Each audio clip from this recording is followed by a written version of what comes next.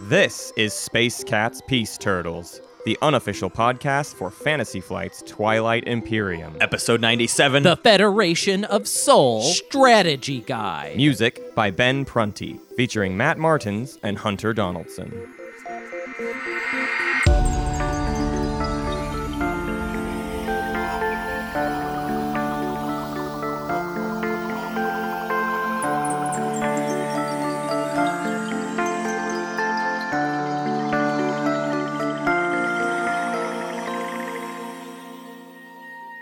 Well, maybe that's what we'll do, is we'll just repeat the bits from before with better because it's like we're not trying to improve the bits. No, you know what I no, mean? the bits we're were not perfect the We're not first time doing a around. second go on all of these guides so that we can get better bits for the beginning of the episode. Everybody, and let's be honest, everybody's least favorite part of the show. The main problem with this show, and I'll say it right now, is that it's you, Matt, a serious board game nerd dweebus, and me, Hunter, a guy that, I sort of play the game. I don't really play it. I've never played it, ever. That's actually something I want to say on the record before we start getting really serious back into strategy talk. I've never played this game. I just kind of play it by ear. You know what I mean? Just reads it. He just reads it, man. I just read a lot about it, and I like talking about it, to be He's fair. a go with the flow kind of guy. I'm a go with the flow kind of guy, and I think it's perfect that we are finally really starting the show over. You know what I mean? Like really getting back into the nitty gritty of what this show should be. Are you excited about that, Matt? So it's funny because we've been working on this Soul Guide for kind of a while in terms of like playing test games and stuff.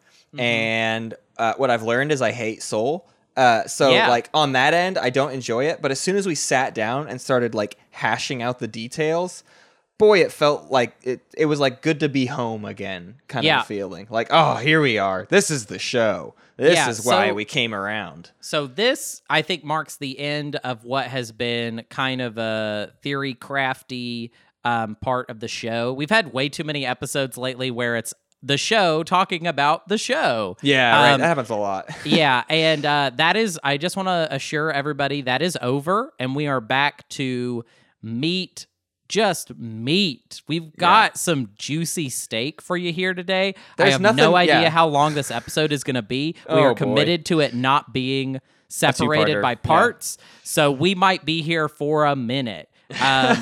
Basically, it took. This is like the old days. If you guys know, when we started the show, it took us way too long to prepare an episode. That's how it was today. Yeah, and the episode's going to go way too long. Longer than a podcast should be. But that's what this show is, and that's what we need to accept, Matt. And it should be stated, if you're hanging around for the first time, this is a great place to be, because our goal is to really hit these guides from the ground up. We've done guides before, and those are decent to get an understanding of things, but there is some stuff that it was too early on. We got stuff wrong. Things have changed. Just the meta in general has shifted. So this is a more thorough look at what Soul looks like today. Mm-hmm. So I'm excited just to have something new for people to crunch their heads around. Because we're really crunch your heads around. This that's a is sentence. your Soul Guide. Yeah, this is your Soul Guide, and you want gotta it to be really that way. crunch your head around. What? Leave me alone. Why would you do this to me? Hashtag, if you could crunch your head around it. This week, if you guys review the show, if you could say this is one of the crunchiest podcasts for your head. These two are some real head crunchers. Yeah, we're gonna get really head crunchy today. Let's get right into it. Today we're going to talk about the Federation of Soul. If you listen to our original Federation of Soul episode, you can just go ahead and throw that guy out. Everything we have in this version is going to be better and more updated and more succinct and more exact. That's the idea. And the other big improvement to the formula is we have done pre-errata. If you're familiar with the show, errata is something we do at the end of the episode where we pick up on stuff we messed up last week. Well, we decided these guides need to not be something where you listen to part of it here, and then you got to check in next week for the last 20 minutes to get like the rest of the guide. So we hit up the community last week and said, tell us your thoughts on Soul so that we can include it in the guide. So if you stick around to the end, there's going to be points that disagree with things we've said in here, so that hopefully you get an overall look at Soul, not just how do Hunter and Matt play Soul. It is hopefully you have all the information you need to make your own assessment. Right. And our goal with this show from the very beginning has been to present to you, this is how me and Matt think of this faction. This is how me and Matt think of this concept within the board game itself. This is not the only way to think about it. Definitely and the community frequently disagrees with us. And we just want that to be a part of the show. That is just another element of it. As a last point to go deeper into that, like the whole point of this is we can't ever say our suggestions are final or the best. We've been playing a lot of Root recently, just in preparation for just thinking about that game. And Root and games like Root are a thing where there is a strategy that works, right? There's a thing that you should do, and it is the way to make things happen the best way almost every time. And like, you don't have to stray from that. We have our best suggestions, but Twilight Imperium is not that kind of game in general. Right. Like, there's always an alternate path. There's always a different way to do things. The game is too complex. Yeah. All right. And with that that disclaimer, that's really similar to the disclaimer we did before, actually, at the beginning of our guides the first time. Let's start this journey once again. Yes. Matt, tell me about the Federation of Soul. Let's do a quick overview and brush up on all the old details. So we're going to cover all their basic things. First things up is let's just talk about what they start with. They start with Neural Motivator and Anti-Mass Deflectors as tech. That's the ability to basically draw an extra card in the status phase, and the ability to move through asteroid fields. Not a big deal, but blue-green is a great start for them. They start with these units: 2 carriers, 5 infantry, 1 destroyer, 3 fighters, 1 space dock. If you listen to our old guides, and just in general, we talk about the concept of 1C4I. 2C, 4I. 2C is 2 carriers. 4I is 4 infantry. That's the best start you can have, or like the most fundamental start you can have, to take 2 systems near your home system, right? That's a way to get 4 planets very easily. And they have that plus an extra infantry and some fighters and stuff to defend. So it's a great starting fleet. No complaints there, basically. Right, and great starting technology too. This is a good start overall. Well, and we'll get into it, but it feeds directly into everything else they're going to do. It's kind of ridiculous how much they just got kind of the lottery here in terms of things they start with. Their home planet is a planet with 4 resources and 2 influence. You'll basically never use that influence, but it's 4 resources, which is what you want to start with. 4 resources means you can get a tech unimpeded, even if you're doing it off the secondary of tech. There's plenty of factions. In fact, what did we count out earlier? 8? It's a little over half of the factions can always afford tech on round 1, basically. So you're one of the factions that can definitely afford tech, which is a big deal. Let's cover all of their abilities with just like quick little notes about what is good here. Their 2 faction abilities are Orbital Drop. As an action, you can spend a token from your strategy pool to place 2 infantry from your reinforcements on 1 planet you control. This is a great ability that we are going to propose you use pretty often. Because the whole thing about Soul is you're able to defend yourself very, very well, and this ability makes that even better. Now, can we break down real quick? One of the most important part of Orbital Drop to me is that you are getting to place 2 infantry on a planet without having to carry those infantry out. So sometimes I feel like newer players will look at that and be like, that seems like an awful lot to pay 1 CC for 2 infantry. That's almost like 3 in Unaligned Magi's term. Right. That would be 3 trade goods for 2 infantry, which is not a great deal. However, you're getting to place them wherever you want, that is the kicker. That is the important part that you should focus on. Yeah.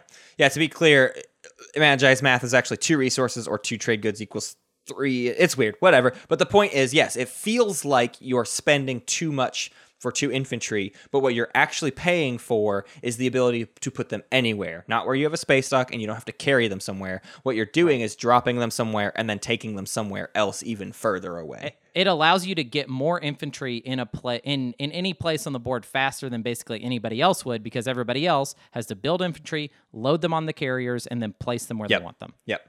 Your second ability is Versatile. When you gain command tokens during the status phase, gain 1 additional command token. You get an extra action per round. In some ways, people just think of this extra action as being what you're going to use for orbital drop, right? Like you do the same amount of actions, but you're also going to gain 2 free 2 infantry somewhere. Right. And that's a decent way to think about it. It's fun to think about, too, the fact that you can eventually get hypermetabolism, which gets you another command token per round. So you could be getting 4 command tokens per round. So Soul is just able to do more than any faction. And our goal with Soul is to exacerbate that and make that even bigger, which we'll talk more about later. But our strengths as Soul is the ability to do way more than anybody else per round. Right. I would say that Soul, when it comes to command token dependency and also just how many command tokens they get, kind of rival, I would say, Necro and Jolnar as far as like their command token economy being really favorable. And it's all just from this ability. It's pretty basic. You just get 1 extra. Yeah. The other 2 things we have to talk about with the Federation of Soul is they have 2 custom units. One is their carriers are different than a standard carrier, and their infantry are different. In both cases, it's pretty simple. Their basic carriers have 2 extra capacity, and their basic infantry fight 1 better, right? So a normal infantry hits on an 8, these guys hit on a 7. When you upgrade that, which means what their 2 faction techs are, is an advanced carrier, which increases that capacity to 8 and makes the movement 2. That's a huge deal. 8 capacity is double what everybody else is getting. And most people don't upgrade their carriers. And even those that do will only be set at 6. So for you can think of it as 2 to 4 extra fighters to just soak hits, or even more infantry to invade planets. 8 capacity is crazy. It's quite a lot. And it's a very, very, very valuable ability. The flip side of it is the Spec Ops 2 upgrades to a combat of 6, which is the best combat value for a ground force you can get. The only other faction that can match you is the Sardak Nor, if they upgrade their infantry. And to make matters worse, Spec Ops 2 has the ability to, just like a normal infantry 2, you can basically roll a die when they die and they go back home. But in Spec Ops 2's case, even that gets increased by 1. So you now have a 60% chance of your infantry just going back home to further defend your home system when they die out in the field, which is a big deal. They are a 4 commodity race, which is fantastic for their potential to trade. I would say of all the 4 commodity factions, though, they might be the least traded with. We will get more into that when we talk about trade in particular. I feel like of all their advantages, the 4 commodity one is the one that I feel personally the least, but it is there, and a lot of players make a great deal of use out of the fact that they are a 4 commodity faction. The biggest thing is you should try to use it, but basically don't be surprised when it doesn't work. Right. Soul does not have a reputation of being a particularly tradey faction, but they do have, essentially the second best situation you can have for commodities. Right. Their flagship is really interesting. It is called the Genesis. If you remember our awesome flagship tournament, it did quite well in that. It's called the Genesis, and its ability is at the end of the status phase, place 1 infantry from your reinforcements in this system's space area. So that's cool. Frequently, people forget about that ability. Right. It is kind of similar to the Arborek ability in that, you just forget. It has sustained damage like all the other flagships. It hits 2 on a 5 with a movement of 1. And here's the kicker, capacity 12. Yeah, it's funny because in TI3, which I'm not trying to talk about TI3 very often, but in TI3, the Genesis had infinite capacity. That was its thing. Just infinite. And it's fun to think that in TI4 terms, infinite is 12, and it definitely feels that way. If you have if you have the Genesis out on the board, it's very rare that you fill it up all the way. If you get the Genesis and 1 carrier, especially advanced carrier 2, that's 20 capacity. Yeah. That is unreal, and even more so, it's to say that that's actually kind of what we've called in the past win more. It's a bit much. The Genesis is great. It's really great to have, but in most cases, you don't actually need it. You're going to do just fine without spending the $8 on that. Your $8 can go towards way more other stuff that will help you more. It's actually kind of a shame that it's so good because they are already so good at capacity, like we were mentioning with their advanced carriers, that I feel oftentimes I don't have a very solid reason to build it and use it. If the Genesis was like a flagship for another faction, though, it would be like, oh my God, you have to build the Genesis. Yeah. But the fact that you're already so good at capacity makes it kind of difficult to make a case for it sometimes. Let's talk about their promissory now. Yeah, It is this called, is the last thing. It's called military support. It's called military support, and it reads, at the start of the Soul player's turn, remove 1 token from the Soul player's strategy pool, if able, and return it to his reinforcements. Then you may place 2 infantry from your reinforcements on any planet you control, then return this card to the Soul player. So, if able is the important term there, meaning that Soul can sell this after they have spent all of their strategy tokens, and it essentially costs them nothing and just gives people the orbital drop ability. This is something in our first guide that we got dead wrong. Basically, in our initial Soul guide, we kind of said, yeah, this is cool, but people aren't probably going to get it that much. But the fact of the matter is, I mean, even if you can sell it for 1 trade good, that's probably a good deal. 1 trade good for someone else to get 2 infantry is not a bad shake, and if you can get more out of it, that's kind of amazing. Well, and oftentimes you can get more because it does feel like a pretty valuable promissory note once you start peddling it out there. And also, it's very much in vogue to sell this a lot. Right now with the TTS community, it seems like people are pulling that move all the time, and to sometimes a ridiculous extent. Well, the biggest thing to look at, too, is we talked about 2C4I. Look for any faction that does not have 4 infantry. If they only have 2 infantry, you just found a target to sell military support for like a decent amount. Right. So overall, I just want to say that Soul feels like a very cleanly, like well-designed faction in that they have all of these abilities that kind of all play off of each other in a really nice, like very, very cool way. Federation of Soul is very tightly designed, and in that way, it's a very good faction for new players because I feel like pretty much anyone can pick up Soul, look at the abilities, and kind of work out like, oh, these kind of all go together in like a very neat way. I've got orbital drop, I've got good capacity to carry my soldiers, my dudes. I get a lot of dudes, and they're good at what they do. It's perfect. They're like one of the most tightly designed factions that we have in Twilight Imperium. And that is part of the problem that we're going to run into, that we're going to cover throughout the day, is they're so tight and they're so good that the meta has shifted so much against them that from the get-go, people will be working against you. Now, if you're brand new to TI, that might not be the case. Maybe you grab Soul, you're going to maybe find some very, very easy victories with them. And then as soon as your group becomes accustomed to Soul, that's going to start becoming way more difficult because people are going to put an excess amount of pressure on you. And that's going to be a lot of what our guide talks about today, is how do you deal with that pressure that comes with being one of the best factions in the game. Right. I do want to say something for experienced players before we're just about to get into the early game part of the guide. Yeah. But what I want to say is that we are not straying too far from the formula that is traditional for a Soul player. I realize that might disappoint a segment of the audience, especially experienced players. What we ended up deciding to do was to try and outline the formula in as specific detail as possible. Yep. And that I feel like if you follow these rules and these points, you're going to have a shot, a very solid shot. I feel like if you try and stray from the traditional formula with Soul, we never found something that felt as solid as what people normally do. And for new players, I'll say this. What we're about to tell you, experienced players are going to see this coming a mile away. Yes, yeah. And so that means like you need to execute this pretty tightly and keep your eyes on other people because they know what you're doing when you start to do this. Right. Yeah, if anything, the biggest flaw of Federation of Soul is their game plan is so obvious and narrow that it makes it very easy for other players to find ways to get in the way of it.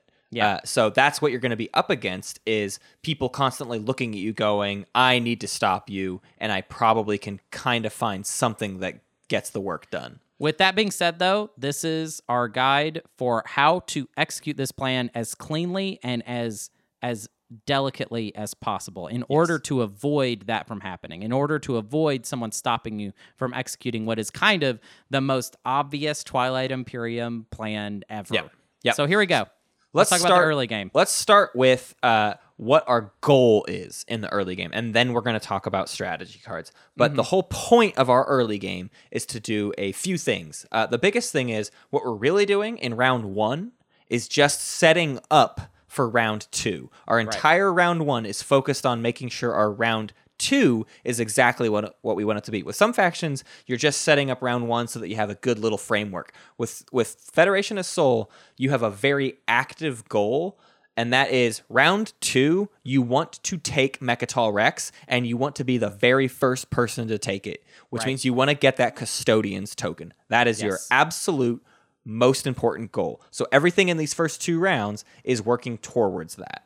Yeah. And why, Matt, do you want the Custodian's token so much? Why does that matter so much? It is a free point. I mean, I say free. It costs 6 influence, right? But the biggest thing is when you think about points, there's an availability of points. You have 5 public objectives. You can get 3 secret objectives, and then there's stage 2s. The stage 2 objectives are pretty difficult. Getting all 3 of your secret objectives can be kind of tricky. Sol is very good at almost every single stage 1 public objective. Right. So the big thing is, if you are able to get the Custodian point, that is 1 point that nobody else can get, and it makes your total of points that you need to acquire 1 less than everybody else. And when I say total points, what I mean is total points through objectives. Everybody else in the game has to score 10 points worth of objectives. You have to score 9 points worth of objectives if you get that Custodian point. And every time you take Imperial while sitting on Mechatol Rex, that's 1 less point you have to find elsewhere. That's 1 less point that someone else can see coming. Oh, he wants to get 4 planets of a certain trait. We can block him by taking this trait. You can avoid all of the scenarios by getting what we keep calling free points. Custodians and Imperial are free points that avoid the issue of trying to find 10 points elsewhere. All right. Well, how do we get to Mechatol Rex before anybody else? How do we manage that? Here's your biggest advantage as Sol. You start with Anti-Mass Deflectors, which is a single blue tech, which means you are only 1 away from Gravity Drive. Gravity Drive lets you make ships move faster, and that's how we get to Mechatol Rex fast. We need to be fast. So our number 1 goal in round 1 is to get Gravity Drive. So we obviously have to do tech. We have to do either the secondary of tech or the primary of tech. What do we do? So that's 4. We basically already spent 4 monies. Yes. What do we do if we have any extra money? Extra money is useful. We don't want to count on it. There's only one situation where we can rely on having extra money, but in general, if we have extra money, there's kind of a specific plan that I think is important to adhere to, which is we're going to build ships because a big part of playing Sol is defending your stuff. Yes. People are going to be looking at you. They want to attack you. So it's time to always be hunkering down. So with extra money, the end goal is to build 1 carrier, 1 destroyer, 2 ground forces, and 2 fighters. That's 6 production capacity. That's the maximum of what you would be allowed to build in your home system, and that costs $6. Now, if you end up getting less than $6, it's okay. Knock off the destroyer, and then maybe knock off the fighters, or maybe knock off the ground. I don't know. It depends on what you want to do, but that carrier is kind of the most important part. So the $3 is really nice, and then anything outside of that, you add to the list. So all of that is not something we'll necessarily use this round, but we want it in the pocket so that we have a safer round 2 to build stuff. But again, this is not something you can always rely on depending on what strategy card you ended up taking. Right. The other thing that we want to mention is that the military support trick that we talked about in the overview of, hey, I've spent all of my strategy tokens. I can now sell my military support, get stuff, and basically lose nothing. This is the time really for that play, is round 1 and round 2. It's good to do it early. It also is good because it kind of helps you get on people's good graces, which you will need to because you are going to, in the mid-game, probably worry a lot of people. If all of this goes well for you, if you execute this correctly, by like round 3 or 4, everybody's going to be talking about you. And it will probably be helpful to kind of start working above the table very early so that at least once we get to the mid game, maybe there's a little bit of trepidation of like, hey, well, I don't know. I mean, I've traded a lot with him and it seems like we can keep trading. So maybe I want to keep trading with him. stuff like that. Or more importantly, you just won't get the opportunity to later. People will stop trading with you outright. So if you can get the trades done now, that's when you're going to make your money. Right. And so now we're going to talk about strategy cards. This is specifically for round 1. Yep. And the way we're going to talk about strategy cards in a lot of these new guides is we're basically just going to work through what you would do with basically each of them. We're going to exclude diplomacy and imperial because we could not think of a very good reason to take either with Sol. Right. There might be a faction where we come up with a good reason. Extra, I'm kind of looking at you. For Matt, I guess, not for me.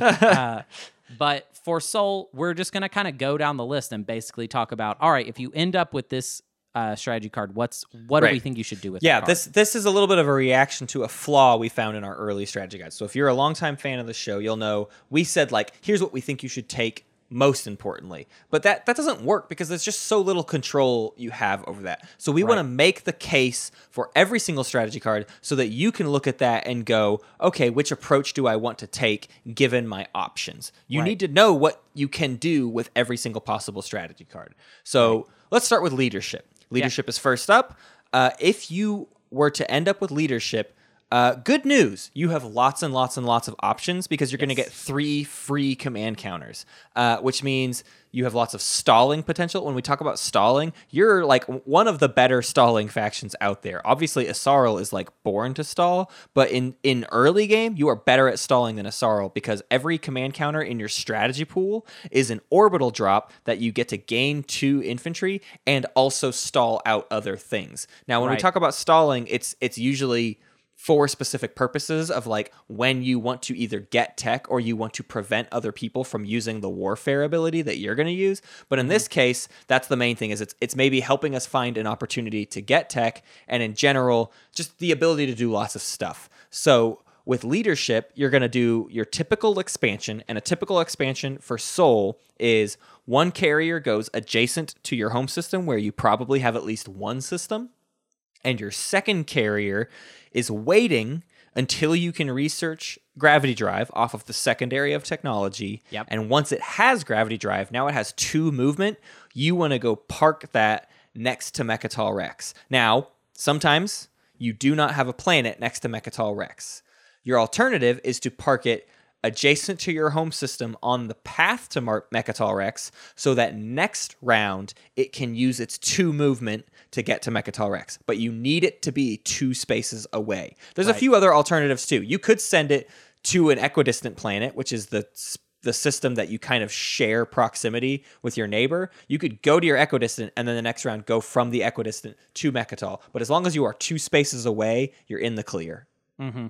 I'm going to recommend that you do the secondary of politics too, just to get, because you have the extra CC for it. Right. There's no reason not to get ahead on action cards. Action cards never hurt. Sometimes I've run into an issue. This does not apply to round 1, but in general, because you start with Neural Motivator, you're definitely drawing 2 action cards every status phase. And when you do politics, you're getting 2 more. That's 4 per round. You have a hand limit of 7. Now, there are lots that will argue it doesn't matter. Keep drawing as many action cards as you can, and it's okay if you discard bad ones. You're still keeping the best 7. The more you can cycle through action cards, the better. That is obviously to a limit. If your hand is absolutely killer and you want to keep all of it, you don't need to do politics. But this applies later. Round 1, it's great to get that early lead on politics and having action cards ready to go. Yeah, I'm going to argue that in this case, if you take leadership, that I would maybe go ahead and do it because your Sol... it's gonna be a rough road. Like there's gonna be people that try and ruin your day in the next couple rounds, and getting ahead on the action card draw is not the worst thing that you could do in the world. With leadership, I also want you to make a point to see if you can get in on trading. Yeah. There's going to be plenty of games where this is not an option, but if one of your neighbors is the person who picked trade, you have a destroyer. That destroyer can move 2, which means it's very likely that that destroyer can go park adjacent to someone else's systems that you can trade with, and this will establish your trading relationship. And if you can get a good amount of money out of trade, then it's a good idea to also save one of those 3 new command counters for the secondary of warfare. It's always great to get some units out round 1 just because it's more defenses, but you don't want to go crazy with this. If you only end up getting $1, none of this was worth it. But if you can get like $4, you have 4 commodities. Let's say someone like the Ghosts of Creus take trade. They also have 4 commodities. It's entirely plausible that you or them could send destroyers towards each other, do a 4 commodity for 4 commodity swap, gain $4. You've got a pretty good warfare option, and it is worth spending the command counter to do that warfare. I agree. One note I want to say for this leadership play we've described, if you make sure as you're doing orbital drop that you kind of have a plan for those dudes. If you orbital drop too much and realize like, wait, now I've just got a bunch of dudes in my home system and I'm way out of capacity, that's not good. Right. You should in general have a plan to get those dudes out there on planets, specifically Mechatol Rex, but also other planets as well. Just I've noticed sometimes if people overemphasize orbital drop in the early game, sometimes they end up leaving like way too many dudes on like one random planet because they just ran out of capacity. The biggest thing for me is I always want to orbital drop at least once, if I can help it. For sure. And I want to orbital drop underneath the carrier that I intend to send to Mechatol Rex. Yes. The point there being is I would love to send 2 infantry to Mechatol Rex, and you probably sent 2 infantry with that carrier initially. The last thing you want to do is leave 2 planets empty. Yes. So what you do is you drop 2 infantry behind, then you take those 2 infantry that you orbital dropped with you to Mechatol Rex, leaving 1 and 1 on either planet that you are abandoning. Yeah, completely agree. Are we ready to talk about the next strategy card? Leadership is the most complicated one because you are given the opportunity to do so many actions. So let's talk about politics. Right. The first I want to thing, say at the beginning, politics is my favorite round 1 draw for Soul because it seems the most reliable. But let's just get into it. Yeah. The very first thing, and this is sort of above the table, is when you draw politics, you need to look at the warfare player. Looking at the warfare player, what you're looking for is what is their starting tech, or more importantly, just in general, are they going to start going for Mechatol Rex themselves? The player who takes warfare round 1 has the option to expand adjacent to their home system, pull the warfare token, and then expand adjacent to Mechatol Rex, which means that next round they have the option to take Mechatol Rex. They will be close enough, even with a 1 movement carrier. Mm-hmm. Because you have politics, you are going to get the speaker token. You have control over what you do next round, but you need to see how much stuff that warfare player looks like they might be planning to bring to Mechatol Rex. Because for some people, it's very little, and they're not going to bother taking Mechatol Rex. But for others, they might be taking their whole fleet and moving it closer and closer to Mechatol Rex, so that even if you take it first, they might jump on you and take everything you've got on Mechatol Rex. And that needs to inform your strategy of how you go about approaching taking Mechatol Rex. Yeah, I agree. I think Arborek is good to shout out for that. If you've got an Arborek with Warfare looking to make a play for Mechatol Rex, I think in that situation, maybe not doing what Matt just said to do, taking 4 infantry to Mechatol Rex might be the smart play. In situations like that, you're probably gonna have to just count on, all right, well, whatever I have over Mechatol is gonna die. So that carrier might be just going solo with no fighter, with the intention of like, well, there's no shot there, but the idea is to hold Mechatol Rex underneath whatever. I guess SAR is probably who we're really thinking about. Yeah, the SAR is your biggest threat, player. but there's a few others, and in general, just anyone with warfare can potentially be a threat. So it's at least worth looking at what they're doing. Right. And what I like about this is politics into round 2 leadership. The only person that can technically beat you is Nalu. But besides that, no one can get there before you if you take politics. Right. So your next things for this round are pretty basic. Expand. Again, try to expand towards Mechatol Rex. Be prepared to take it next round. You definitely need to save your $4 in your home planet and a strategy token for doing the secondary of tech. Your other strategy counter is probably just to orbital drop the fleet or the people that are prepared to go take Mechatol. And the biggest thing is your plan is almost definitely to take leadership round 2. Do Yes. not sell the speaker token unless the player to your right definitely has absolutely no intention of taking Mechatol Rex. Right. But even then, I don't love doing it because if they take leadership, that means I have to take Diplo, and that's not nearly as good of a position. Right. It's certainly in your favor to just keep the speaker token. They would have to offer you quite a lot for it to be worth it. If it was Jolnar offering me research agreement and they were going to research hypermetabolism, that might be like a scenario where I decide to sell the speaker token. Sure. But outside of something very, very valuable like that, keep the speaker token for yourself so that you can secure Mechatol Rex round 2.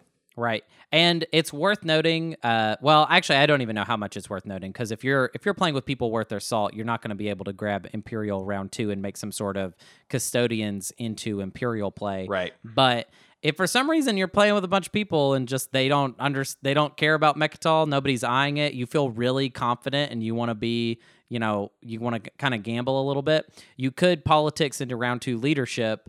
And if you're still confident you're going to get that Custodians token, then that's going to be an awesome start for you. Yeah. I mean, you said leadership. You meant Imperial. You can get Imperial round yes. 2 to score 2 points for free, basically. Right. Now, in that situation, it's really hard to imagine that the table isn't going to just gut you off of that. But I think it's worth noting that that is going to be your option if you take politics round 1. And that's why I love round 1 politics for Salt. Something we haven't talked about yet that is important and probably should have been stated beforehand is obviously the Custodian's point costs 6 influence. Mm-hmm. So you need to be planning for that in all of this. That second carrier that goes somewhere, ideally it goes to wherever has the most influence. In some games, maybe you don't move out at all until you have gravity drive for both carriers, and then your first carrier goes to whatever system gets you the most influence, because you only have 2 influence in your home system. Alternatively, if you get trade goods, there's an argument to saving up the trade goods for Mechatol Rex, but I felt like it's important to point that out of don't just gun for Mechatol Rex, and make sure you have 6 influence in the pocket. Yeah, you're going to have 6 influence. I would, in a situation where that sounds kind of dire, you got to push your military support. People want it. People are going to want it. Just make sure you're selling it to them. Yep, that's the biggest importance of selling it round 1 is just to net that extra money that you might be able to use on Mechatol. If there's a Jolnar is a really good target for military support. Pretty much anybody is a good target, but Jolnar is like probably my favorite. Yeah.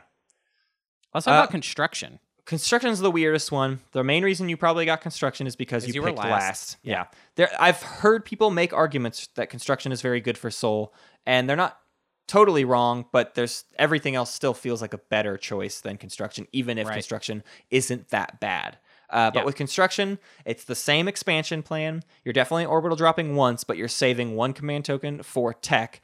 The biggest thing is you want to construct that PDS or Space Dock or 2 PDS. It should be on the path to Mechatol Rex. There's not really any value in constructing on either of your wings, right? To the left or to the right of your home system. Neither of those positions help you in your quest. Yeah. I kind of favor the forward dock, I think, for Soul versus the double PDS. Yeah. But it's kind of a toss-up. You're not the most like space dock dependent faction, I feel. Although you are going to be building a lot of fighters later, so maybe I might go ahead and take that back. I might go ahead and errata myself.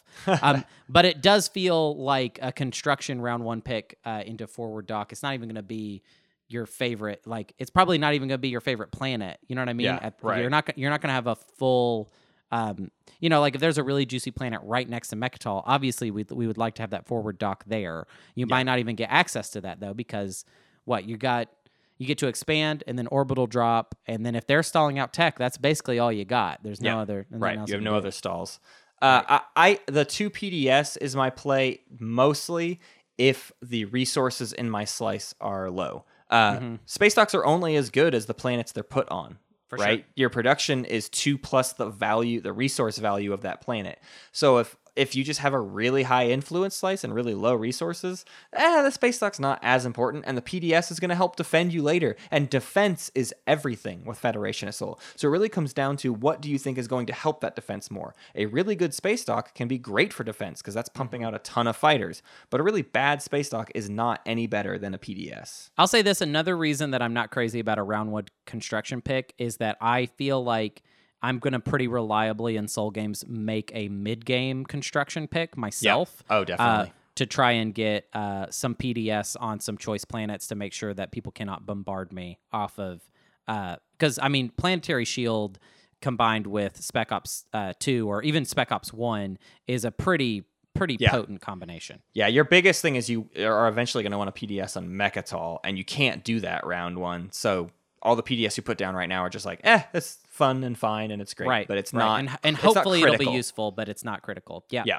We ready to talk about trade? Super ready to talk about trade. You lead us off. All right. So if we take trade, I don't hate trade, but it's weird. Sol is a 4 commodity faction, but people generally are going to try and keep you in check if they know what's going on. So you might make yourself seem really scary with a round 1 trade, but essentially the idea is we're going to expand like normal. I mean, I can't imagine why we wouldn't expand. What we would like to do is court a buddy to come towards you. You always want to, if you have the trade card, you always want someone to come to you to send their destroyer or cruiser towards your stuff. And then the minimum amount of money we want to make off trade is $7. That's the $3 we're going to get off trade, and then the $4 you're going to get off of your 1-for-1 commodity trades. But with our promissory note, I believe you should be able to get above 7. Absolutely. Yeah, for sure. And the fact that you're going to create a trade partner so early, this is getting ahead of ourselves a little bit, but you should be looking for, I think, an early support for the throne swap. That's something that you should kind of have on your mind as a possibility for Sol. Right. So what you're doing round 1 is just finding a best friend in general, someone that you will be able to make that proposal to later. Right. Anyways, as far as secondary goes, this is one where we're going to want a secondary tech, obviously, and secondary warfare. Because we have those extra dollars, it is worth it to go ahead and get some more plastic on the table. What I don't like about this one is there's no orbital drop, which means likely we are taking two boys to Mechatol, which is not... 2 boys and then leaving some empty planets. That's essentially what makes it a little bit shady. You could take 3 boys if you took 3 of your boys off of the home system and then leave your home system empty, and then your secondary warfare, hopefully you'll be building some more boys. Right. You can take 1 later.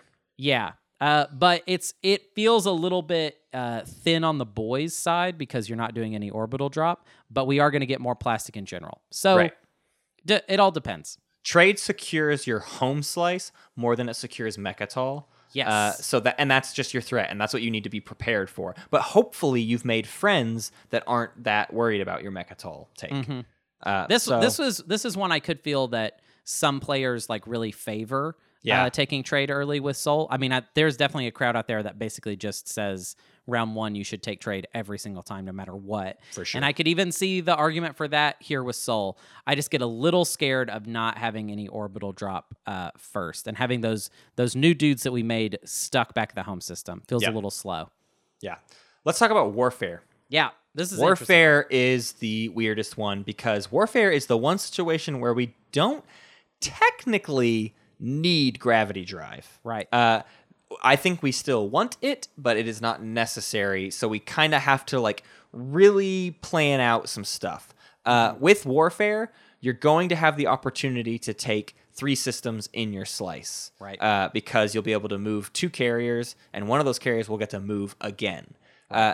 I think that's the way you should go. Some people might see value in you building in your home system to get more stuff and then unactivating that and then moving more things out and not ending up next to it. But I don't know. I'm a little bit nervous of building out of my home system off of warfare when I could spend that $4 on the tech and still be it's set up well for next round, and more importantly, just set up well for the possibility of future objectives and all of those things. Getting one tech around is generally useful and good.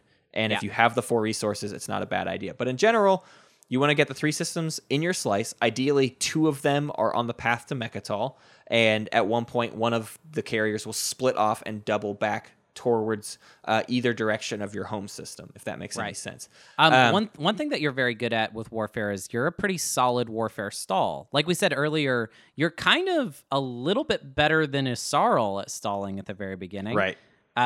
Depending on if Isarl takes the secondary of politics, you might basically be the best stall we've got, essentially.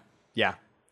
And so what you're able to do is Warfare, but before, like, you move out once, you move out again, you move out your destroyer to go make a trade buddy, you orbital drop.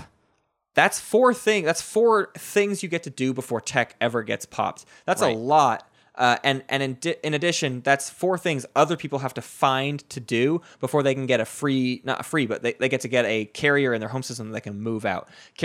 Factions that only start with 1 carrier are like typically very desperate for Warfare round 1 to time out in a way where they can still take 2 systems. It's your goal, if you took Warfare, to hinder that as much as possible.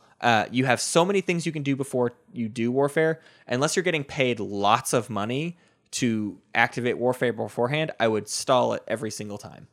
Right. Another thing that's notable about taking Warfare is that you could research tech and just research Daxiv or Fighter 2 instead. Those are kind of the 2 options we've selected as being most potent. I think personally Fighter 2, I think there's a world for Fighter 2 round 1 with Sol. However, I think the utility of that is I need to score the 2 adjacent to Mechatol public objective, or I am eyeing somebody that is going to make a play for Mechatol, and I need this fighter to gum up the works, basically, to just get in the way to stop them. Now, it'd be really cool if you're in a situation where those are both the same thing, where scoring that objective and gumming up the works, it's all accomplished. But I would say that taking Mechatol in the second round is critical enough to be worth a early fighter just in the way. Because essentially Sol's strength is in getting to Mechatol before somebody else and then holding it. It is not, hey, somebody else took it, now I can take it from them. They're not like that. They're not uprooters. You know what I mean? Right. To use our old Barony of Letnev term. Right. They are not really like that at all. You're just a rooter. Your goal is to get places first and hold it forever. You're just a rooter. You're like a very streamlined, sexy Arborec. That's what you are, basically. Yeah. And then the last strategy card for us to talk about is technology. Technology is, I think, a very good pick for Sol. It's pretty much always a good pick for everybody. It's probably the safest explicitly for round 1. You talked about politics being good for both, but tech is the way to guarantee you will do what you want to do round 1. Right. Well, so in general, it's good with tech to actually like take a look at your opponents and see if you can keep them from teching. Very similar to Warfare stall. Just take a look at the factions. Do they have the money to tech? If they don't, maybe that's a potential trade partner for you. Maybe that's somebody that you can trade military support for, or even do an early support swap with, basically. Yeah. Always try and use that leverage in a, not a mean, like, extorty way, but kind of a like, hey, I've got this. What's something you can do to help me? Especially because we are playing a faction that has a lot of nasty meta. So let's try and be the nice guy. Yeah. Let's talk about the other thing, your option as when you have tech. It's always the option you have, which is that you could buy 2 tech. Right. Obviously, you couldn't buy 2 tech if you activate a tech right away. But if you can find $2, you can do 2 tech. Is that worth it round 1? The biggest thing is you would have to find your trade buddy, and you would have to net $2 off of them. And that could be really tricky to do. But you might be able to leverage tech as part of that, right? You can say, I will stall tech if you trade with me and we can make money off of it, etc. Right. And they would rather, whoever has the trade card would much rather actually trade with someone than just flip trade first thing. Especially someone who has 4 commodities. Yeah. This is a situation where you do 4. A 4 for 3 or something. Yeah. You give up 4, you only gain 3. That's fine. You need 2. But is it even then still a good idea? I'm going to say most cases, no. Yeah. But if it's kind of a win more. It is a win more. You don't need it right away. Those $2 could be saved for Mechatol Rex or could be spent in addition. If you got more than $2, you're probably better off building units. But if one of the first 2 public objectives is 2 tech in 2 colors, there's maybe an argument for it. Right. In general, the tech objectives are things where it's like it's nice to bank those and then be able to score them later. So there's not really a reason to need to score it round 1 right away. But to be able to get it out of the way very quickly and still be going down all of your tech paths does have some use to it. Right. So at the very least, if you double tech, your plan is now to double orbital drop as well, because that's how you're going to defend your slice, because you're not building any units. But if you don't double tech, I would find a point to do the secondary of warfare when I have technology, because I'm getting 1 tech for free, which means I have $4 already freed up. So there's no point in trying to get that. You know, if I got those $2, I could even still have $6 to build the big, nice fleet we talked about earlier. 1 carrier, 1 destroyer, 2 fighters, 2 ground forces. That's a great route to go down. It only costs you 1 command counter. You can still orbital drop once. To me, that's a better build, even if you're able to get extra money when you have tech. Right. Yeah. I think this does hold true, that if you are holding the tech card and your soul, that you should pretty reliably be able to do some trades with people. You have a lot of leverage at the table holding tech. Yeah. You have 4 commodities. Make yourself a little bit of money. Make it work. And I do agree with Matt that I think it's more worth it to probably do warfare secondary plus 1 orbital drop versus teching 2 colors. It just seems like too much too quickly. You've got a great start when it comes to tech. You don't need to just kind of like double down and like it's you know, you're not Joel Nar. You're not just gunning for. You're trying to be good at a lot of things. Pretty solid at a lot of things, not just be very good at tech. Do we want to move? And we're not going to do Imperial. Yeah, we are already almost at the hour mark, and we are just getting to round 2. What is this, a live game? What is this, like a hypothetical live game that we're playing? Round 2. Let's do it now. You got to take Mechatol Rex. That's got to be what you do. Everything's been working to this moment. Mm-hmm. And if someone... See, here's the thing. This is where it's going to get really weird. What do you do if somebody gets there first? Well... If you can take it from them, we're going to say you should. You're not going to get the Custodian's token, but we would rather go into the mid-game with the point leverage of having Mechatol Rex than not having it. Yes.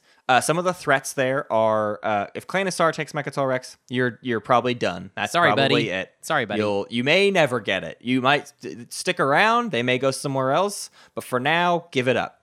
Barony is a little bit of a threat. If they were the ones that had like warfare, they can bring a lot of scary stuff. It can be tricky. Your other options are Hakan and Ghosts. Typically can beat you there, and they're not hard to deal with. Generally, speaking. A lot of times they usually if it's don't Ghost have enough. or Hakan that beat you there, then you are going to be able to get more plastic there in order to beat them. Yeah. Those are the factions that all also have the ability to get gravity drive fast. That's why they can beat you there. Obviously, like we said, anybody with warfare could potentially beat you there. So it's just a matter of kind of counting the odds on whether or not your carrier, maybe 1 or 2 fighters, and some ground forces are going to be able to take Mechatol from them. A lot of people really just want the custodian point, so they will send 1 carrier and 1 infantry just to take it so that you can't. A lot of people go to Mechatol without the intent of sticking around. So if they're doing that, that's fine. Take them off and go supplant yourself, because you are better served being there. I honestly don't mind too bad when people do that, because it means I get to destroy one of their carriers early game, which is actually kind of silly that they just sacrifice that carrier so flippantly.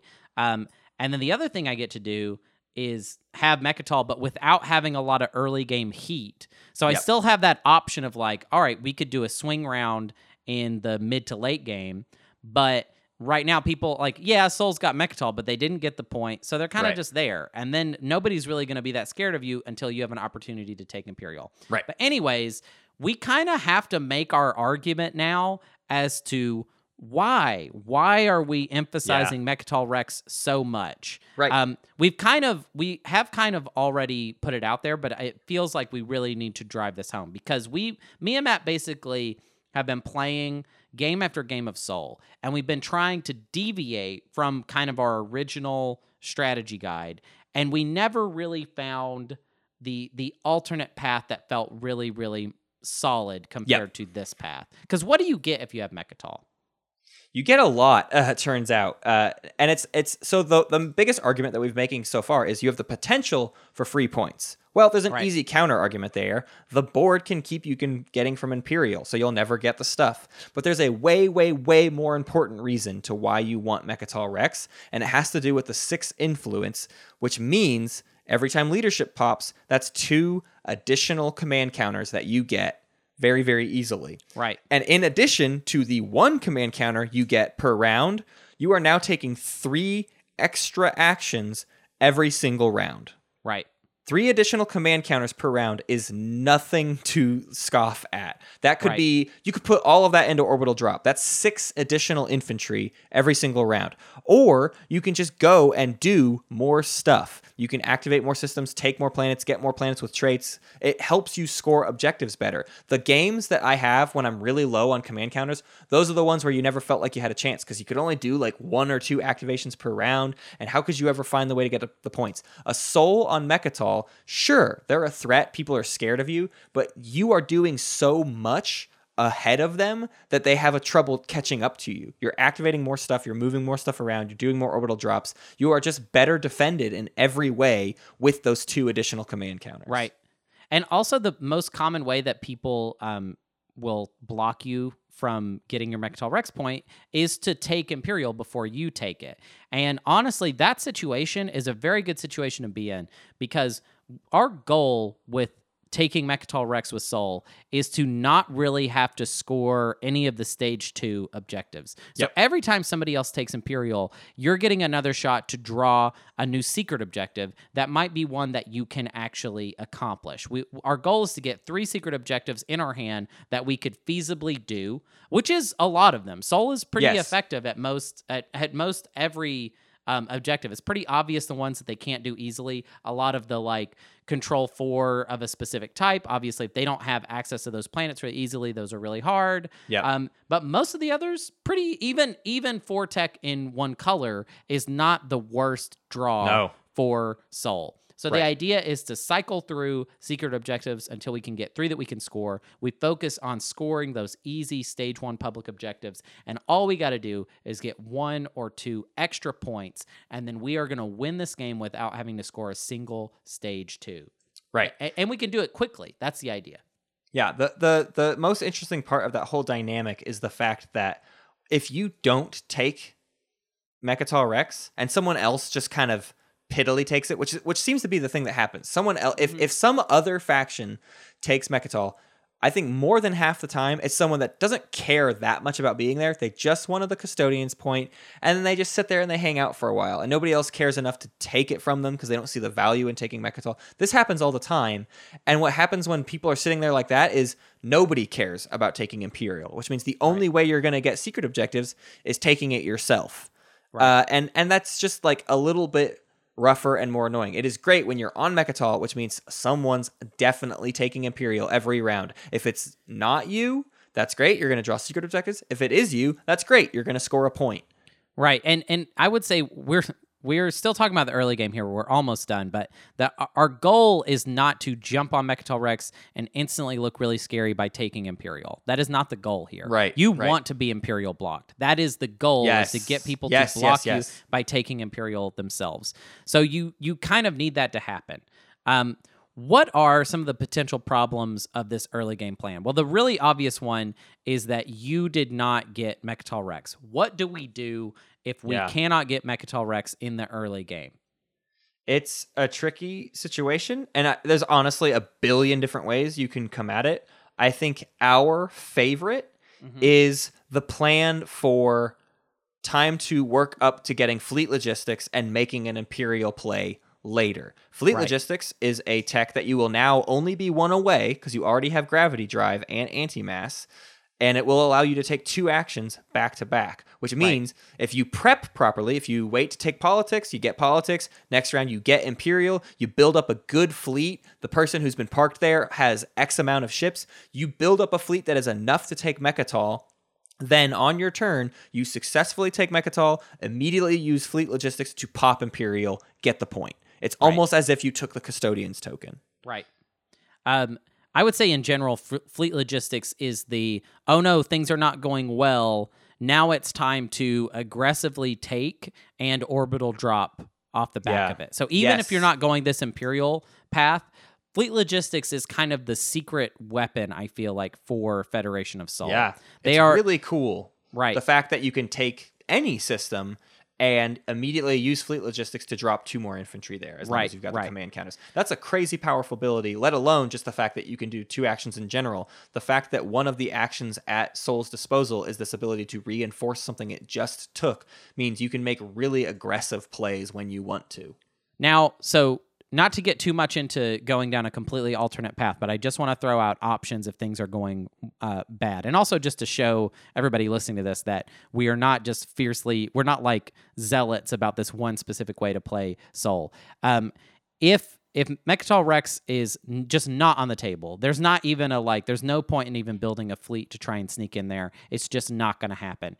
What you need, I think at that point, is influence or trade goods. It's time to grab trade and make myself everybody's buddy. Get military support out there, get as many trade goods as possible so that I can continue to use orbital drop to get to get at least like three dudes, I would say, on most planets that I need to defend, and take planets that are high influence, basically. And you have a leg to stand on here. The meta of what people know about Sol is that Sol on Mechatol is a big problem. If you're not on Mechatol, sell that idea to the table. I'm not a big threat anymore. I'm just here. I'm just here in my own slice. If you go expand to some equidistance, great, whatever. But you got to start really selling the idea that you are definitely not the biggest threat here. It's hard to do. Sometimes people won't listen to you because they're still just well, you're Sol. You can always find a way. And they're not wrong. So it's just important to always leave yourself open to different interpretations with each individual player. Do whatever you can to make good graces. Right.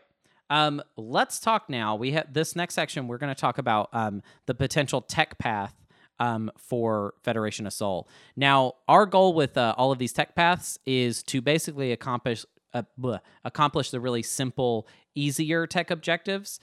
We're not going to do 2 and 4 colors, basically. But we are going to try in every single game to get 2 and 2 colors and go ahead and grab 3 upgrades.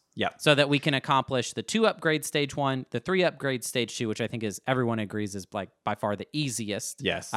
You also, what's interesting with all of our what's great about Sol is that we can also very easily fold in the both faction tech secret objective into our tech path as well. So these tech paths we're about to give you accomplish a lot of victory points, and I would say that overall, Sol's tech game is just kind of beautiful. It's simple, it's elegant. Without having any specific actual tech ability advantages, they have the strongest tech game. Jol-Nar is the only person who can do even more work in the tech world, and it's because that's their whole freaking deal. Necro can get there in the right circumstances, but Sol is practically designed around perfect tech paths. The standard, what we think is just sort of your safest bet, and you can kind of watch everything from all angles, is like we said, Gravity Drive round 1, then you're going to get Fighter 2, then Advanced Carrier 2, then go down green into Dax of Animators and Spec Ops 2. The big point here is what we're kind of focusing on with all of the Sol tech paths is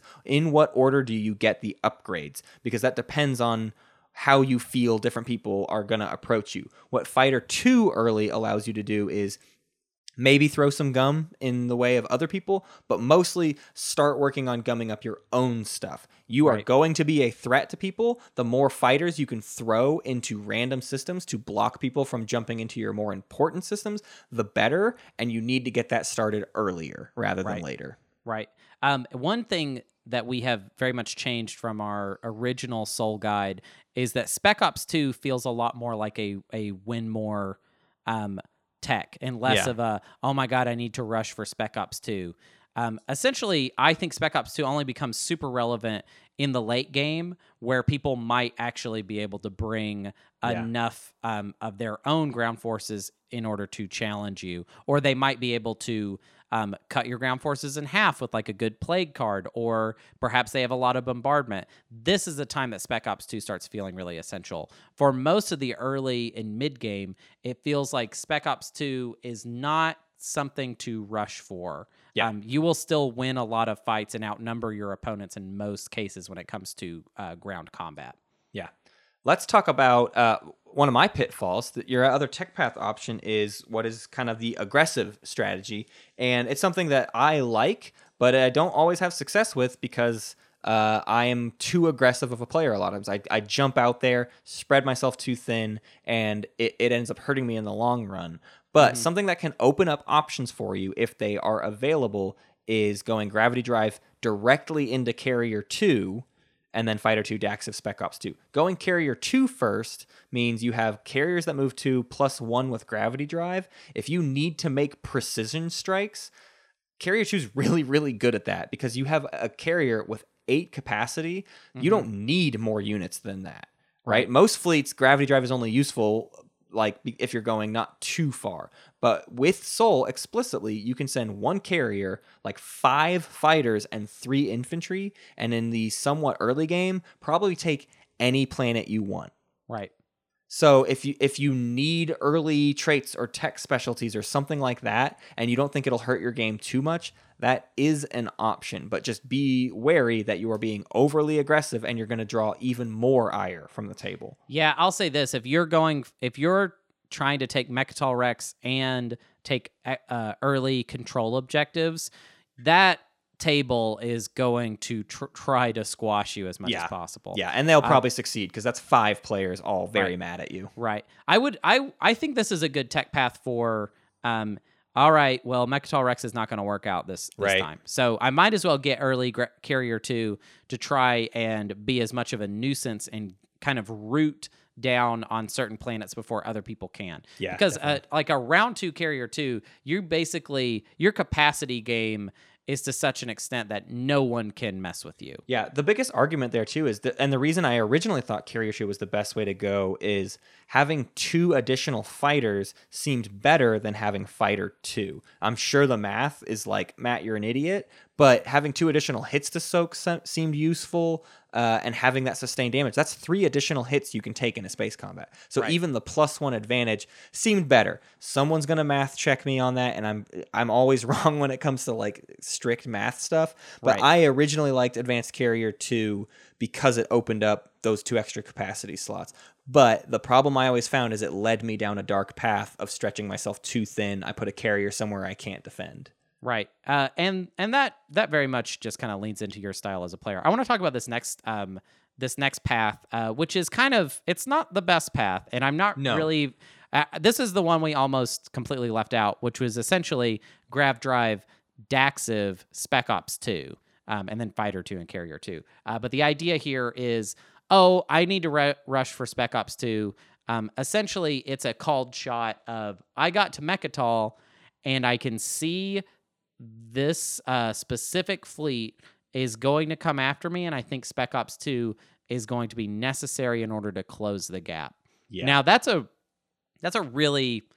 wild shot to call, to just be like, I can see exactly how much bombardment and how many infantry they're going to have, and Spec Ops 2 is going to close this gap, but it felt silly to leave it out, so there you go. It's there. The next one is a little bit more in line with what we were talking about earlier, which is when you get Warfare early, you can kind of lean into this gum idea, which is, well, you don't need Gravity Drive, so what could you do instead? You can get Fighter 2, you go Fighter 2, Gravity Drive, Carrier 2, Daxiv, Spec Ops 2, but the Fighter 2 very, very early lets you maybe block other people from getting in your way of doing Mechatol or just things in general. It's Right. having Fighter 2 right out the gate doesn't hurt, and if you don't absolutely need Gravity Drive because you took Warfare, then it's not a bad path to go.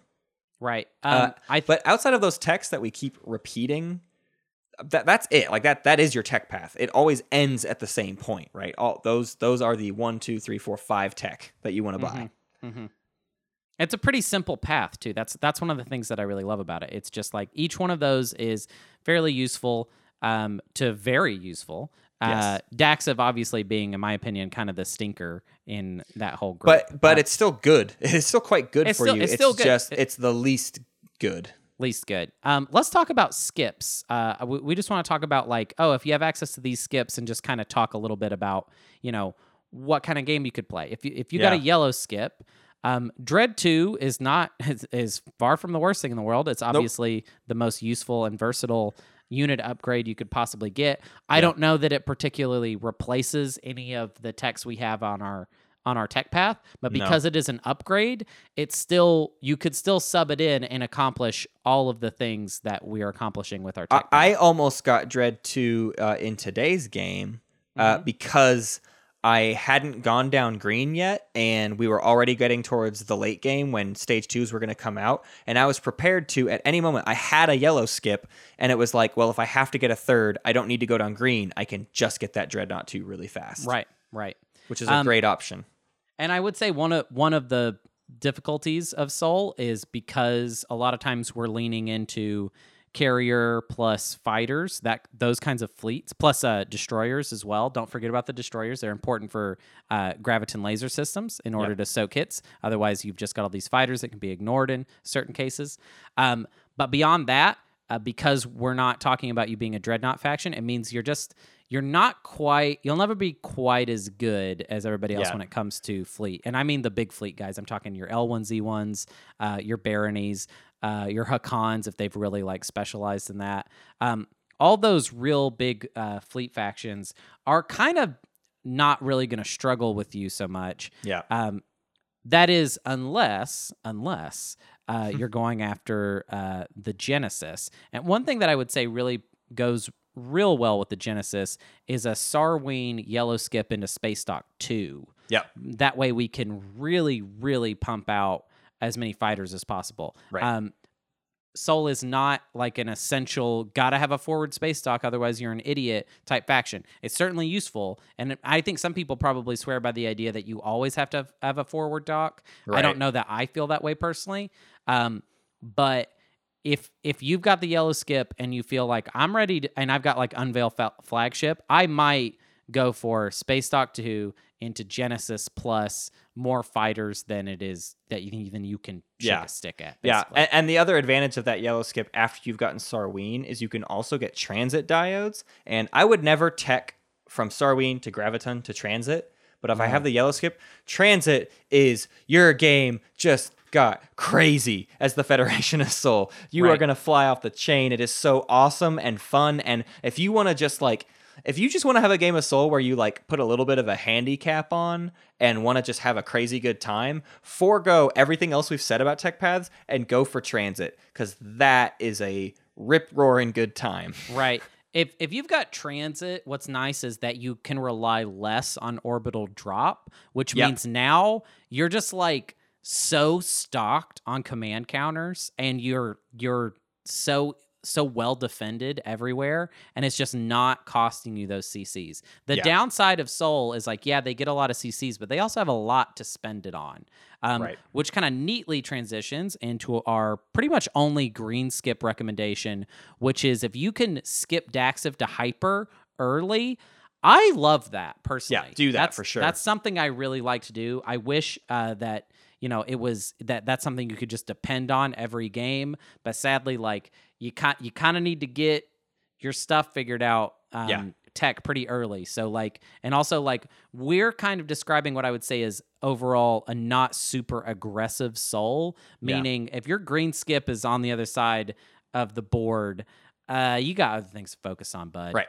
If you got a green skip adjacent to your home and round 2 could get Hyper, I would go Gravity Drive into Hyper and then just figure out what upgrade you want to do after that, right? Sure, You now have 2 and 2, and you can get any of your upgrades and just whatever makes the most sense. But getting that Hyper in round 2 is a huge deal because, like we said earlier, you had 3 additional command counters per round because of Mechatol. Now you have 4 additional command counters per round. It's a big deal, and any additional influences is added to that. When you pop leadership, you can get 7 or 8 command counters. That's like totally crazy. Completely insane.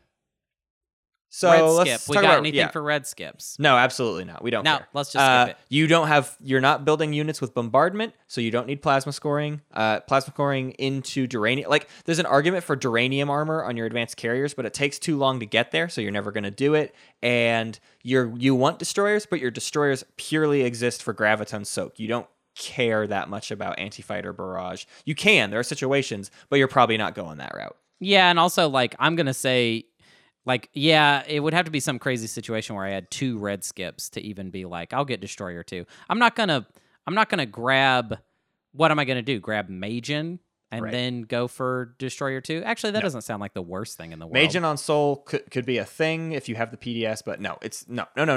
Stop it. Yeah. Blue skips, Hunter. Tell me why not blue skip? We love all the blue tech for Soul, so there's just nothing that you need to skip. That you started with anti-mass, regardless of you having a blue skip or not, you need to go Grav Drive. And then once you've got Grav Drive, Fleet Logistics is great, and then Light Wave is also too good. Basically, the fact Fleet Logistics is a very weird blue tech because it's kind of the only one that situationally I'll be like, I don't really care about having Fleet Logistics with certain factions. But Soul, Fleet Logistics is very good. So now essentially all the blue tech are good. So there's really no reason to skip any of them. So effectively the blue skip is useless. Yeah. With all of this tech stuff, we said it earlier of like once you get the core 3 upgrades and the 2 and 2 to get there. For me, though, I don't like researching tech at all after that. I want all of my money to be spent on units for the late game. Once I've finished that tech path that clinches that 3-unit upgrade for me, and you don't even have to do the 3rd upgrade. You can do the 3rd upgrade when it comes up. Maybe just have 2 upgrades and you're probably fine, although all 3 of the upgrades you have access to are great.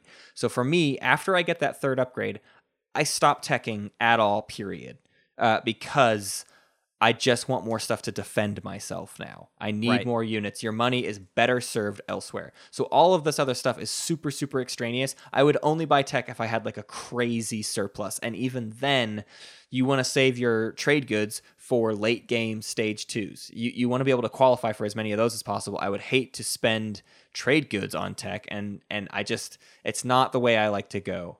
So for me, once I have Carrier 2, Fighter 2, and Spec Ops 2, I'm done. I don't get tech unless a very specific reason comes up.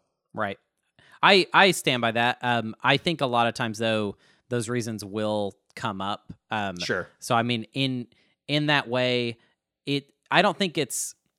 I guess what I'll say is this: after any of the tech paths we listed, if you're like, yeah, I pretty much always get Fleet Logistics. After that, I get you, and like I think that's valid. I should make that caveat that Fleet Logistics and Lightwave have a huge potential. If I'm getting any techs after my core, you're right. Fleet Logistics and Lightwave is like a crucial way to secure your late game. Lightwave deflectors alone, we haven't talked about it much, but if you're parked on Mechatol Rex with a carrier, Advanced Carrier 2 with Gravity Drive and Lightwave, you can go to anybody's home system that you want with 1 carrier and 8 fighters or, whatever combination of stuff. You can get places. You can go pretty much anywhere on the board.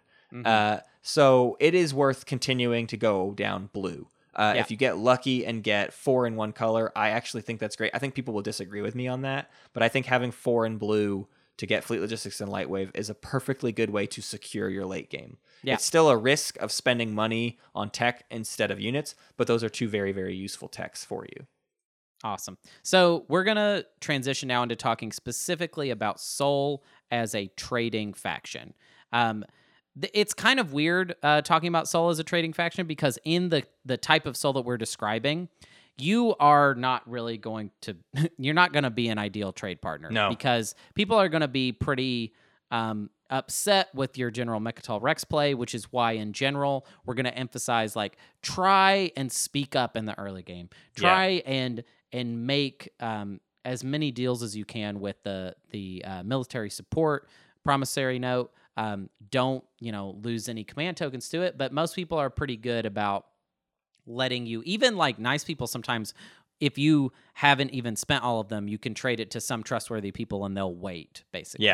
Yeah. That's your biggest thing, is try to, if anything, it's some people don't want to look like a jerk by making you lose it. If you give it to them and be like, I'd really appreciate it if you waited until I spent all these tokens. If you frame it that way, the only people that are going to definitely do it to you are the people who are like, no, screw you.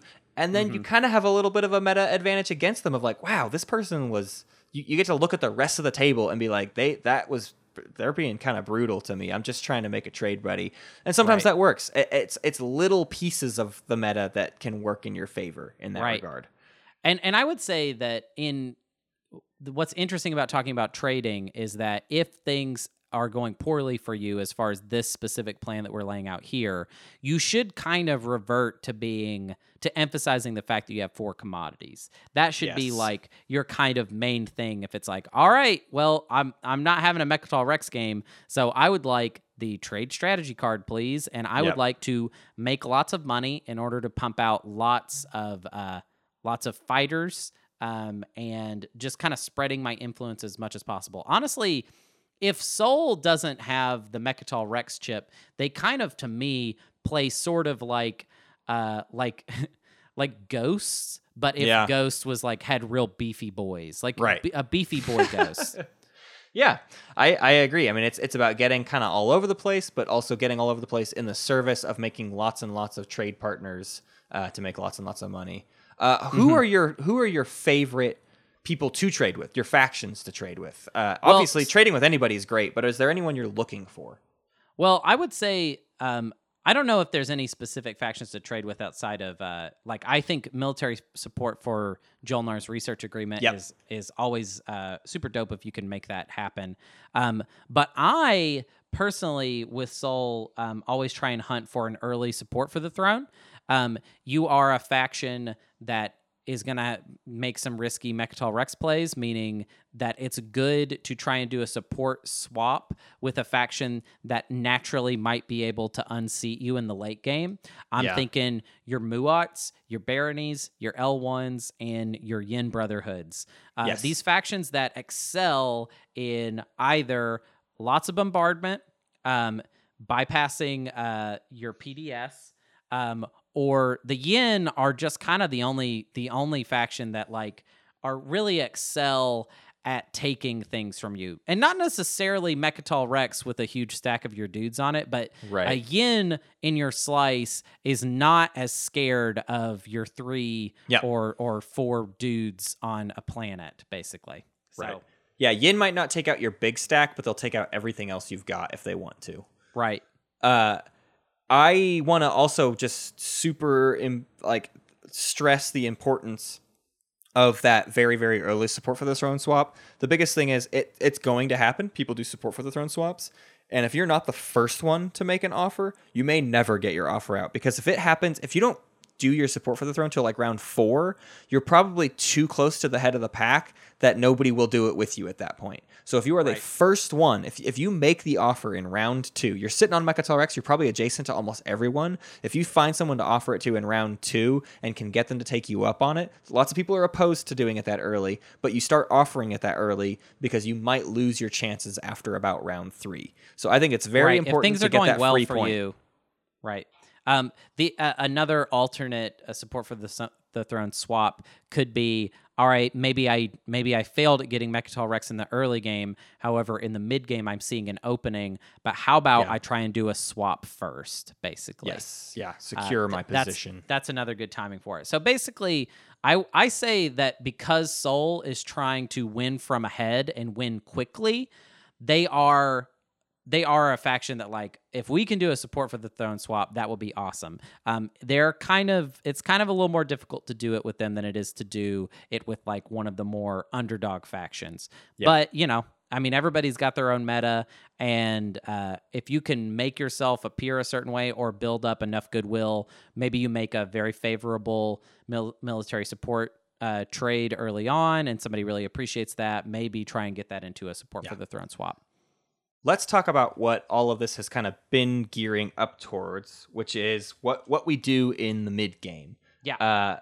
The mid game is weird, but I think we want to just summarize it in what the whole kind of goal. We've talked about trading, we've talked about tech. We get what we're doing in that process, but why? What are we gearing up for? Right. And our biggest proposal is you are gearing up for a round 4 or round 5 Imperial swing round. We've talked about swings in the past. That's when you get Imperial and you score 2 objectives and maybe the Mechatol point. You get a bunch of points and people just, you either blow everybody out of the water or you make this big come from behind, knock into, now you're in first place where you were in last. But this is very possible for you if you let's go with our politics round 1 game, right? We took politics. Round 2 we took leadership. Round 3 we took something that secured just our position in general. We just needed tech, right? I don't know, we needed tech.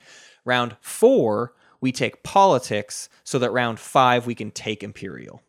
Right. And so one of the things that is important about this strategy is that you're provoking people into blocking you as far as Imperial goes. So try and get people to do it, because what we're trying to do is get our secrets locked down in the mid game. Yes. Which means you might need to cycle some of your secret objectives out. So that's probably my favorite thing about trying to take Mechatol Rex early is the idea is not to get it and then sneak into Imperial right away. The idea is to really get the rest of the table to be like, all right, we have to block him from getting Imperial. So they take Imperial. You do the secondary every time you can. Yeah. Get 3 secret objectives in your hand, all scoreable, and just score those simple, easy publics. We're going to end up getting ahead if we do this, but not crazy ahead. Maybe like a point ahead. Maybe you got the Custodian's point, and then maybe everybody else traded support for the throne, so it kind of evened out. We'll see, One of the main things that you really need to accomplish in this phase of the game is you need to get a PDS on Mechatol Rex. What we're looking for is a stack of Spec Ops with PDS. You need that PDS so that you can't get bombarded. That's one of the big the big disadvantages of playing as Sol is bombardment really kind of wrecks your day. As far as everyone else's PDS, you need to be careful to build destroyers so that they can soak hits. We've kind of already talked about that a little bit, but it definitely is important to note that you are not going to have these like giant fleets. We're going to really rely on the carrier and fighter solution, which means that factions like Extra, other factions that like Mentak is a good one to think of that might have PDS networks with Graviton laser systems. I know the very first game I played as Sol, Matt, you shredded me with Graviton laser system. Yeah, we didn't know how good PDS were yet, and it was just a huge shocking moment of you lost everything. Right. It's still embarrassing to this day. So the idea is to kind of time it out. We're trying to score our publics, and we're also trying to play very defensive. This is about taking Mechatol, keeping our slice, gumming up the works, orbital dropping as much as possible, building units, and securing our spot. The most defining feature of your mid game, especially like mid game leading into late game, is people are aiming at you all game. I mean, like literally, probably from round 3 forward, you're gonna get attacked at least once. I think the biggest problem with Sol, and we'll talk about this a little bit more. We can even kind of start getting into it. Is talking about these meta problems that happen around the mid game, which is people don't like you. You're in the lead, and not only are you in the lead, but because you are Sol in the lead, they know that's a bigger threat than anybody else being in the lead. Right. If Mentak is tied with you for lead, Sol's the bigger problem here. Mentak we can deal with, but Sol we might not be able to deal with, which means for me, the biggest issue, and the reason we keep talking about you're not like a great trade partner, is if you and someone else make an equivalent offer, they will take the other person's trade most of the time. Right. Because you're Sol. Why would they do the trade with you when they could get the exact same stuff for somebody who isn't as scary of a force? That's why you need to trade early. You need to trade at you when people aren't looking at you funny. In round 3 or 4, people start looking at you funny, and you can't get your trades off anymore. So that's why you're doing all the orbital dropping, and why you're always building units and securing is because you're gonna get hurt. You need to plan to get hurt. Don't be surprised when people start getting into your stuff. You can still be mad at them, and you can try to work the meta against them and be like, they're only attacking me. This is ridiculous. I'm tied with so-and-so. I'm not anymore in a lead. But the whole point is you have to find a way to hold yourself against the people attacking you. Right. I really emphasize gum when I play Soul now. I feel like I wish I did. I need to. I'm glad you're saying that, because that's something I need to incorporate more into my own game. I mean, I think that's the main, that to me, besides Fighter 2 making my fighters better, the fact that it allows me to gum so easily is kind of my favorite aspect of it. So for me, when I was saying in the tech path, like, oh, you got to get Fighter 2, it is because I'm planning on gumming up the works and making it difficult for people to attack me, because a lot of times Soul players won't win a lot of space battles. Yep. They'll hold planets underneath people. But like, you just kind of have to accept that, well, you're not going to be ahead on that game, basically. Yeah. The fact that you're going for Mechatol Rex in general means that your priorities are kind of specific, and you're spending a lot of command counters, which translates to money, really, on orbital drop and getting an amount of spec ops on planets that other people just can't. People just can't match you. Another thing I think I want to emphasize real quick that you probably need to work on is your action card hand. There is going to be a point in the mid to late game where there are certain cards that you're just kind of guaranteed to face if you're playing this game. Plague, I think, is one of them. Yeah. Reactor Meltdown, if you have a space dock on Mechatol Rex or a forward dock.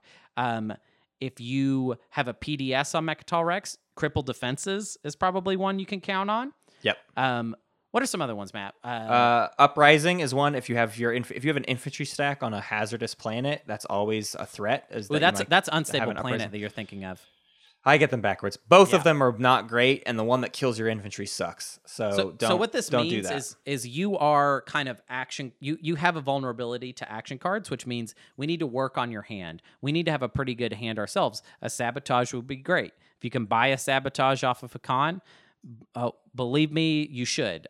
It would be crazy if they sold it to you, but I don't know. Maybe they will. Can I say something about that Sabotage too, though? Yeah.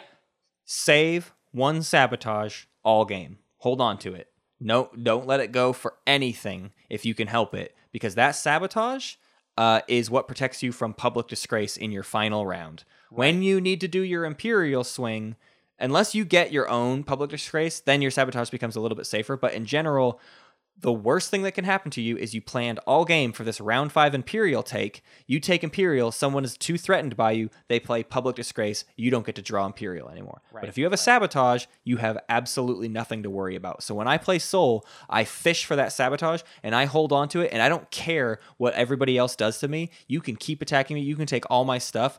I am hinging on holding my home system and Mechatol Rex, and that's it. That's the only part that is crucial to my plan. Right. In this final round.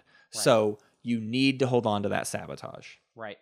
I think it kind of feels like we're already just sort of in the late game now. So let's talk about it. Matt, you have one specific tech that you kind of swear by in the late game as far as Soul goes. I do, and I think part of bringing this tech up is to say you are probably ahead. And you need to be okay with being ahead. I think Soul wins from ahead. And one way to help yourself along in finalizing some stuff is, like we talked about earlier, end up with Lightwave Deflector. Again, you're in the center of the board with 3 movement carriers. You can go wherever you want. And if there comes a situation where everyone's jumping on you and you need to abandon ship and go find points elsewhere, Lightwave is how you get out of there. I've had plenty of times where, as Soul, I'm on Mechatol, and then I end up getting surrounded on Mechatol. Right. They cut me off, and I have a decent chunk of stuff on Mechatol, but now I have nowhere to go. Lightwave is your get-out-of-jail-free card, and you need to maybe plan on getting it. Depends on how the table's been going against you and everything, but around 3 or 4 tech get to help you get Lightwave is very helpful. I don't know. I'm a little bit nervous to like straight up recommend Lightwave, but I want you to keep it in mind as something that could help you for when the tides turn against you, because you will be ahead, and the whole point of this strategy as Sol is to be okay with being ahead and finding ways to get out of the way, finding ways to stop people from hurting you and everything.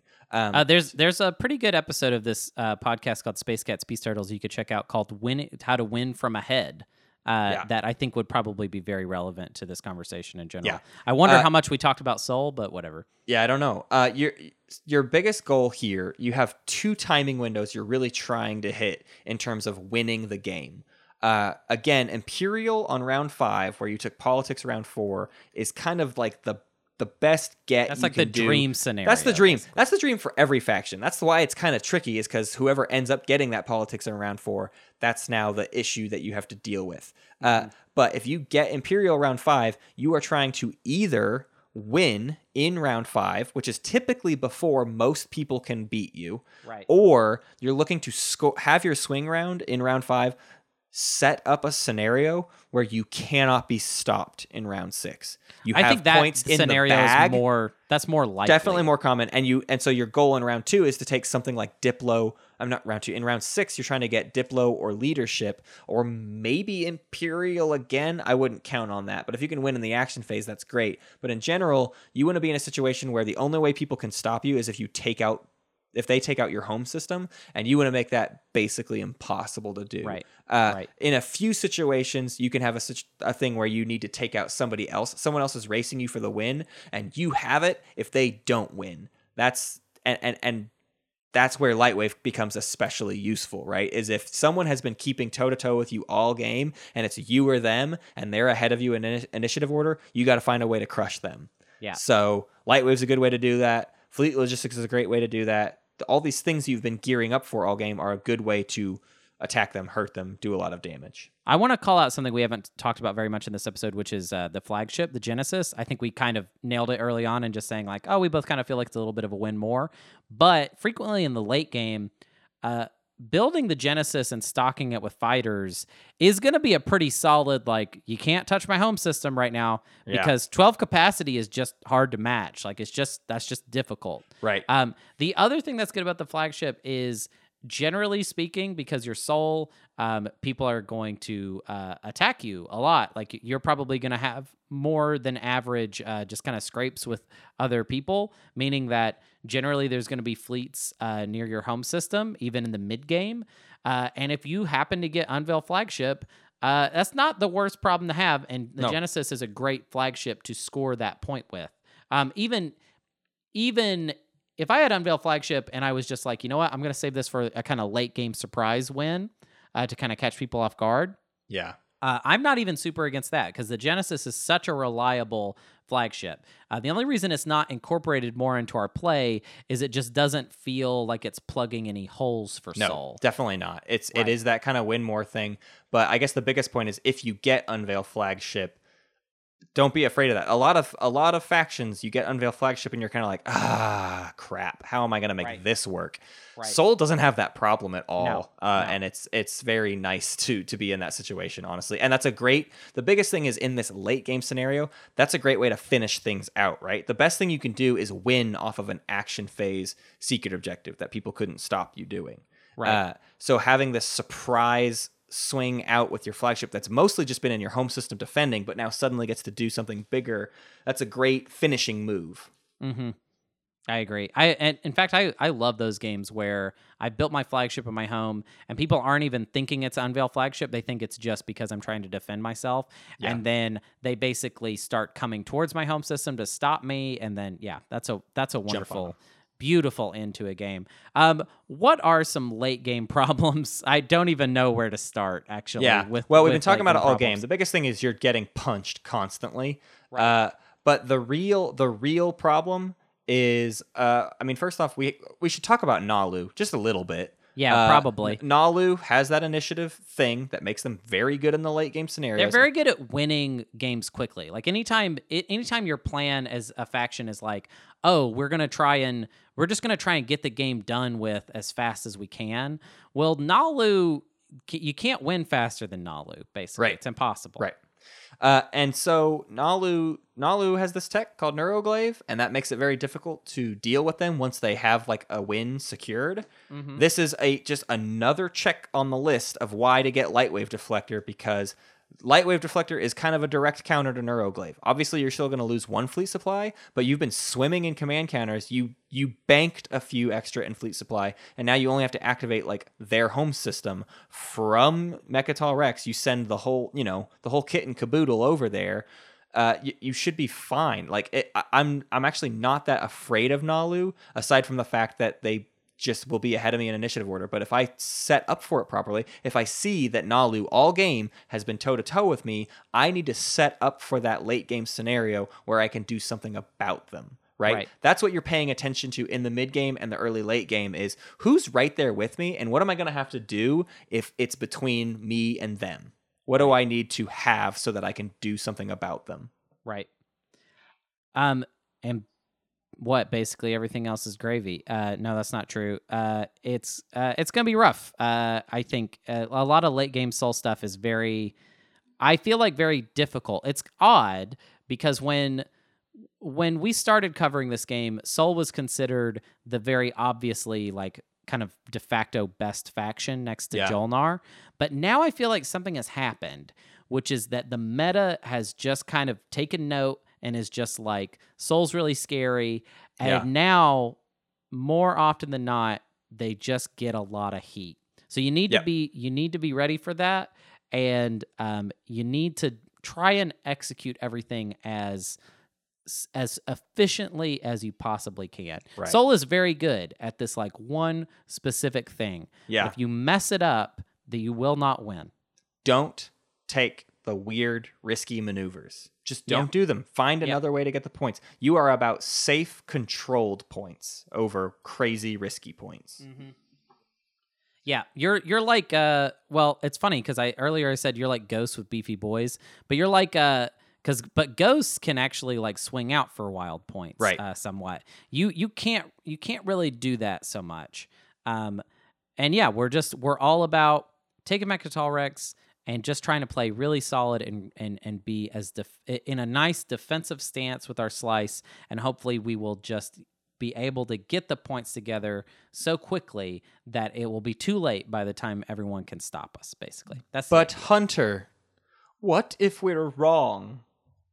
Well, we might be, which is why we have done some pre-errata, and let's go to that now. Let's go to that. Let's talk about the way. So we've been talking about this with people on our Discord, and there are people who just have staunch opposition to how we're approaching this. And it's important for you, dear listener, to know what maybe your alternatives are. If you have a different type of meta, maybe it's all a Hunter and Matt thing, and maybe your meta is just works differently and you can get away with different types of things. So let's talk about what other people have had to say about the Federation of Soul. We want to give some quick shout outs to people that we're not going to specifically use what they said, but they were contributing to the conversation in great, interesting ways that helped inform a lot of stuff we've been talking about already, but also played into the conversations that the rest of this errata comes from. I want to call out Latharus, Rogue, Rough Fudge, that's super great, and Anti. You three had some great points. We're not specifically referencing them, but it was a part of a larger conversation. Let's hit up our first one, which is from Brian, the blogger of Meme Town.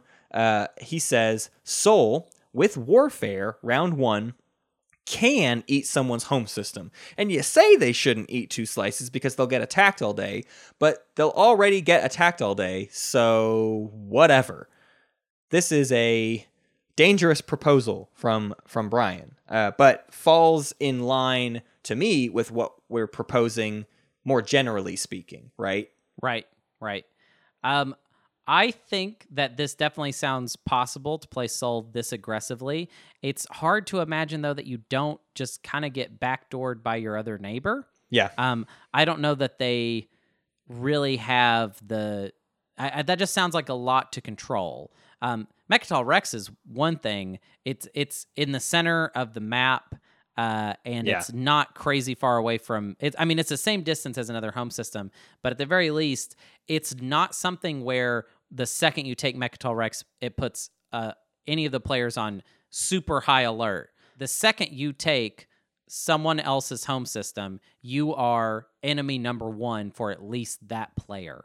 Brian also is a math nut and had something else to say. I want to say one thing too about that is I just agree with the sentiment in general that you're going to get attacked kind of no matter what you do. So it's okay sometimes to lean into things that get you attacked. Right. But from a math heavy note, if someone brings 1 dreadnought with plasma scoring and 2 infantry, their odds of them successfully taking a planet from you as Sol with 3 Spec Ops, just once, not even Spec Ops 2, but their plan is to bombard and then win a 2v1 or whatever, is less than 25%. Therefore, until round 3-ish, until your mid-game, 3 or more infantry on a planet is basically more than anyone else can deal with. Right. So that's another slot of why we want to orbital drop as much as we can early on, because that's what defends us. People aren't going to see any value in attacking your stuff early if they know they can't get the planets. So what's even the point of taking out the ships? The only time people do the big stuff is in the later game when it's like, I have to do something about Sol. But in the early game, you can secure your position just by getting more and more and more infantry down and making your stuff very, very just not useful for people to even make the attempt at trying to take. Right. I really like just the specific call out of 3. 3 is such a good number of duders, and I think it's very easy for people to listen to us talk about this and think like, oh, I just need to do orbital drop like a crazy excessive amount of times. We're talking about doing it like, you know, a couple times per round max. Like that's like the most we're talking about. And that's like in the mid game once you've got like a healthy supply of command counters, hopefully. But yeah, don't take what we're saying and run with it to such an extent that like you're basically hamstringing yourself by only doing orbital drop and you have like 5 or 6 guys on like every planet. Like, I'm not even sure that's really possible, but just I would hate someone to hear this and think like, oh, they said do orbital drop a bunch, and it's like, but 3 is pretty good for a while. 3 is good for a while. You want to make sure you still have actions available. You still want to do lots of other stuff. Orbital drop is just kind of in service of stalling out so that you could do other stuff while equally defending yourself. RJ King had quite a lot to say. RJ King kind of very much opposes what we've laid out here today. He probably listened to this. RJ, if you're out there, I know you listened to this and you went, I disagree. Here's RJ's thing. In games I have been in, when they do that being, take Mechatol, take the early lead, who cares? RJ says that the table guts them and they lose. They are good, but they're not good enough to stop 5 other players who can see their win 3 rounds ahead of time. But I have been in a few games where Sol stayed tied in 2nd or 3rd all game and swung into the win. They have a lot of flexibility with objectives other races don't have, so I think swing rounds are easier for them. I think that's really valid. It is. Like, and I think we kind of laid that out as like, if Mechatol Rex is unavailable to you, then that's kind of what you have to play at. Yeah, we see it as the backup plan more than the plan. Right. I don't know that this feels like maybe a meta problem and less a mechanical problem, though. Maybe. I feel like the idea that we're kind of laying out here is that you are kind of in this Venn diagram of doing things quickly and also being good at holding Mechatol Rex. Yeah. And maybe we've made a huge mistake here. Maybe the problem is that we can't resist. There's this carrot hanging, and we can't resist grabbing for it. But I gotta say, in a lot of the games where I did not play boldly as Sol, I lost, including a game against RJ King, Right. at Gen Con, where I specifically was like, I'll not go for Mechatol, and then it wasn't working out for me. And then about midway through that game, I was like, all right, I'm going to make a play for Mechatol. Someone left it open. And then RJ used Plague on me, and that was kind of it. He got a very good Plague. By the way, Matt, Plague is a very good card. Whoa. Slow down. Stop it. I Plague won't even is very listen. good. I won't listen. Nope. But he was using loaded die, obviously. Which that's how he did it. So the biggest point here that I think RJ brings up that I want to make the counter argument against is talking about, yes, you do have the flexibility with objectives, but what I think Hunter and I have laid out is the more solid mechanical method to winning, and hinges on how badly does the meta strike against you, and that's where your bad luck can come up. But what I think RJ is proposing, and what has happened to me, what my experience with RJ's method has been, you rely a lot more on getting lucky secret objectives. You in RJ's method, you're not getting any extra points outside of the objectives, which means you need the objectives to work for you. Obviously, Soul's advantage is that a lot of the objectives do work for you, but there are plenty that don't. So it is you're rolling the dice on whether or not you get the right objectives, whether or not the right stage 2 comes up, and whether or not you get 3 good secret objectives. I had a game where I chose not to go Mechatol and was trying to get lots of secret objectives, and the first 3 secret objectives I drew were absolutely terrible for me. More or less, like, not impossible. I'll almost never say impossible, but would have taken such extreme effort from me that I would have given up my ability to do anything else. And so I don't like leaning on that luck of getting good secret objective draws when I could lean on free points and plan for people attacking me and just defending well enough that doesn't hurt me too bad. Because he says you're not good enough to stop all 5 players from hurting you, but the reality is all 5 players are not going to attack you constantly nonstop all game. You'll get like 2 people that don't leave you alone and 3 others that maybe attack you once at random intervals. Sure. Or that those 5 other it's hard to get 5 players to all agree to do one specific thing. And ideally, one of those players you have a support for the throne swap with. So you've checked that list off. Now it's 4. One of them is across the table from you and not in a position to do anything about it. Like you need to set up this is what the gum is important for. We are making a plan to have it where those players don't have an easy path to stopping us. Right. And also, I think in general, it's kind of hard to purposely stay like I think the part that's hard to it would be hard to put into our guide a idea of like specifically trying to stay tied in second or third. You know what I mean? Like how do you specifically measure out your game experience and hold back to such an extent, but not too much so that the other players don't just kind of finish the game off for you? Because the thing is, too, generally speaking, if you're not the guy on Mechatol Rex, then somebody else is. Yes, definitely. And also to talk about what you're saying there with like staying in a certain position, maybe this is a flaw of me as a player, but if I have an opportunity to score a point, I'm not gonna just not score a point that I have access to. I often stretch too thin for other points, and I need to reel that in a little bit. But in general, like I feel like if you are making a point to stay within a range of victory points, you would at some point as Soul have to be like, well, I have the tech, but I just am not going to score it this round. I'm just not going to score it because I don't want to be in the front of the pack. It's so easy to score as Soul. You're almost guaranteed to be at the front of the pack. Yeah. Even without Mechatol. Now, to RJ King's credit, though, this is what he is saying is very consistent with what we have seen in the community. It's weird. Soul has this reverence as like being this very, very strong faction, but they did not fare too hot as far as we can tell in like very experienced games. Yeah. Which I actually think just might be a feature of the faction.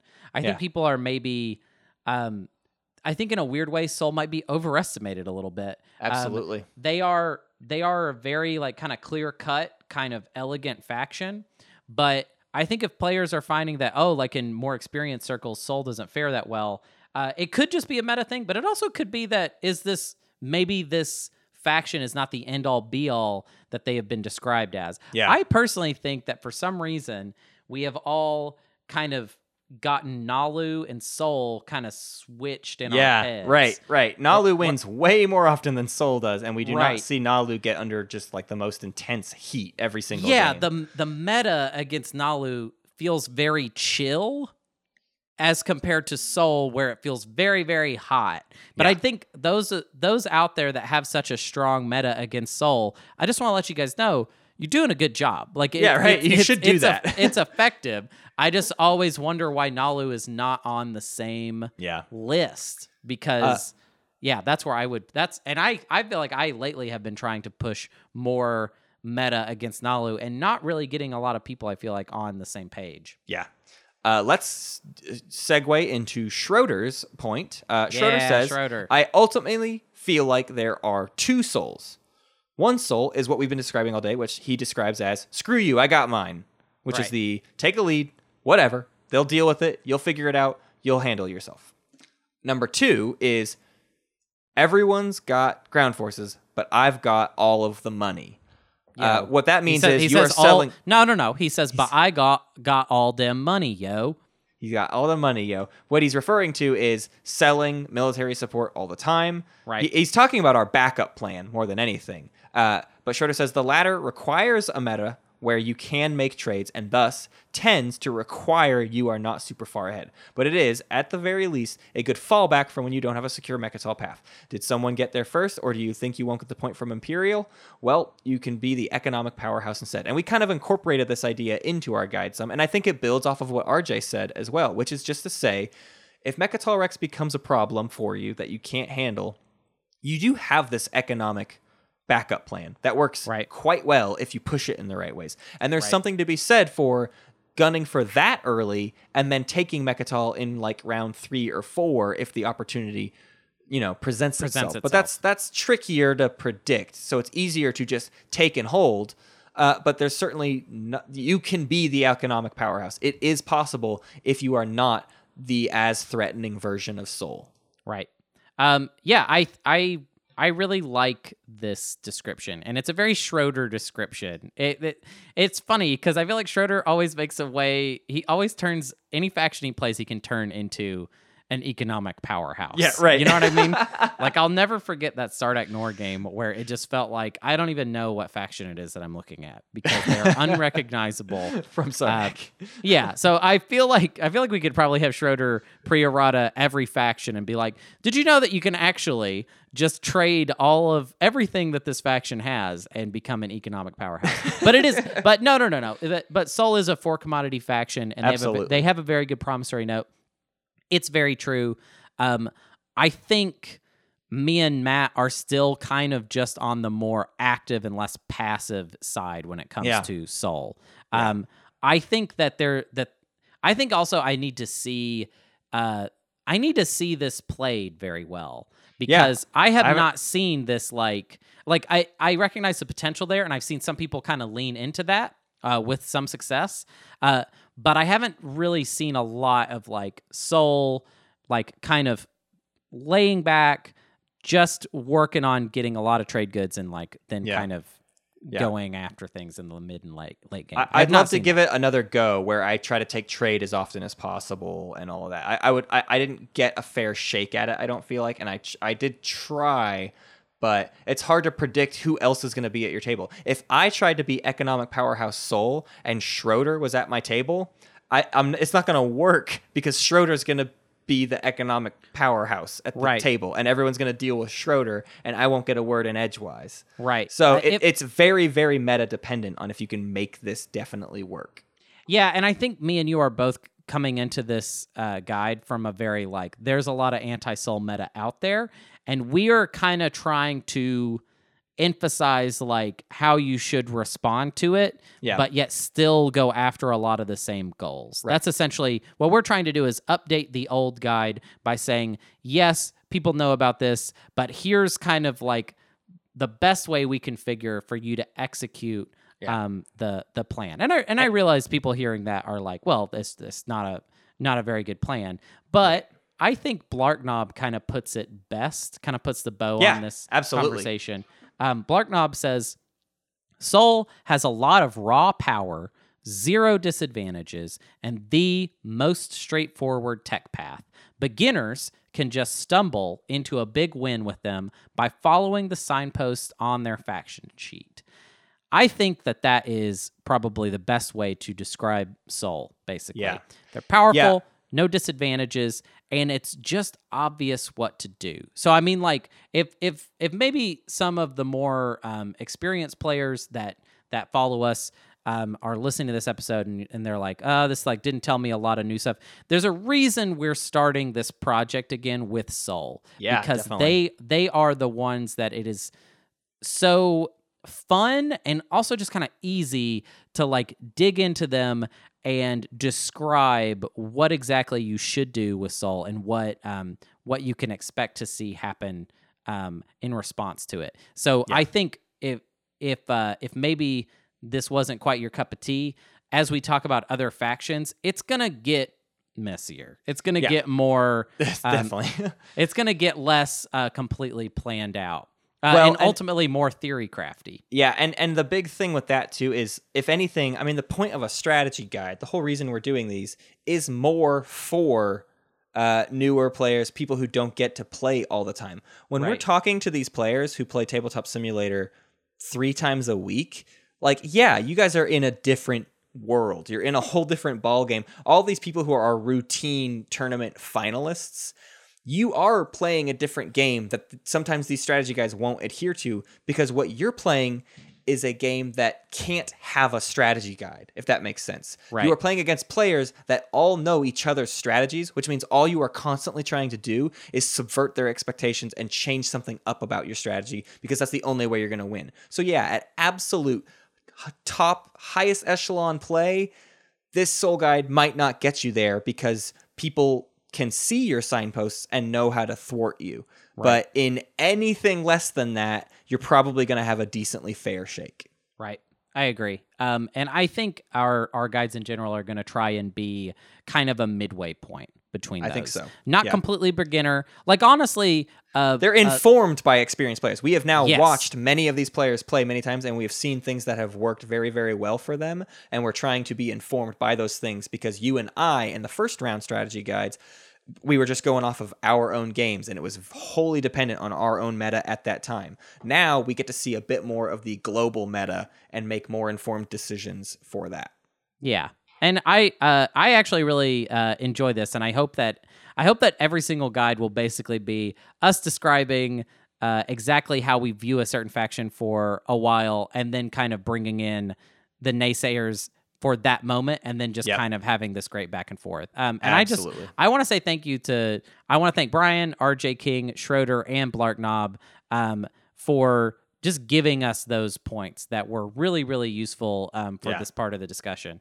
I just want to go ahead and especially thank RJ King for really just not disagreeing so strongly, because it's good for us to have It this. is. And I think that's what he makes stuck the to game his so guns. fun. He's the only person who kind of like very, very, very strongly opposed what we were trying to put forward, and he never backed down, and we never had a confrontational argument about it. It was just like a, let's continue to grow what we both understand about this, and I loved it. It was a really great conversation where I definitely gained a lot from it in how to reshape what I think about Soul and how to deal with those meta issues. That there is potentially an alternative, and the idea that there being an alternative can inform what you are doing, even in your own strategy.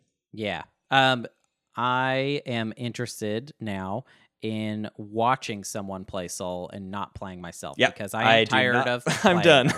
I'm done playing Soul for as long as I possibly can. Yep. So that's it. That's the energy we're gonna end this episode on. Love you. Bye. Anyways, rate us, please. Please rate us on your podcast and app of choice, especially Apple Podcasts / iTunes. Rate us on Hot or Not as well. We're on that. We're on Tinder. I made a Tinder for us, and it's me on it, but it's called Space Cats Peace Turtles, and if you match with me, we're gonna play a game somewhere. Anyways, check out our Twitter. It's called Space Cats Pod, and it's got game updates there, and we try and shoot stuff at people and just be like, hey, we're trying to gear up more streaming, and a lot of times the streaming announcements are there. So if you want to catch live streams, that's like one of the best places to find out if a stream is popping up, because sometimes we're trying to get a little bit more into a routine with them. So that's a really great way to find out when our schedule of stream games is coming. Yeah, Gen Con kind of messed it up, but now we're kind of getting to the point where we're starting to build the schedule back up again. Yeah. So I would expect to see more content on that. And on our Twitch, we should also check out our Twitch, which is also just called Space Cats Peace Turtles. So go ahead and follow that for whenever we go live or whatever. Yeah. Check out our Facebook. You can get some announcements there. And it's also a good place to send us messages if you have like rules questions or stuff like that. The subreddit Twilight Imperium is a place where we post weekly, and there's also some discussion there. Patreon, check it out. We got one. There are lots of different tiers with lots of different services. And one of those services that you get by not even being in the Patreon is episodes that are excess of 2 hours. My brain is starting to scramble. I'm exploding. Check out the Discord for fun conversations. You can have fun conversations with other people. You can have fun conversations with Matt. And if you call me out publicly, I'll say, "Hey, what up?" That's my contribution to that. But I also want to say, in general, there is a day coming forward, hopefully, where I will have more free time, and some of that free time will be me trying to be on the Discord more. So there's that. That's weird. So you can just kind of sit and hope that maybe that will happen if that's something that you want to do. And that's it. Okay. That's We're it. sleepy. We're sleepy. We haven't had an episode like this in a long time, intentionally so, but we were not going to split this one up. So there you go. You get your 2-hour episode, you lucky so-and-so. You lucky so-and-so. We prepped this episode for hours, and it took 2 hours to record it. It is 10:40. I started a Soul game this morning at 9 a.m. I have been Twilight Imperium for 13 hours and 40 minutes. Good night. Good night. Hey, good night, and good soul luck. Nope. I wanted to have a bit. I wanted to have something good to go out on. That wasn't good. Good night and good Chuck. Good Chuck? Shut up. There's nothing more to see here.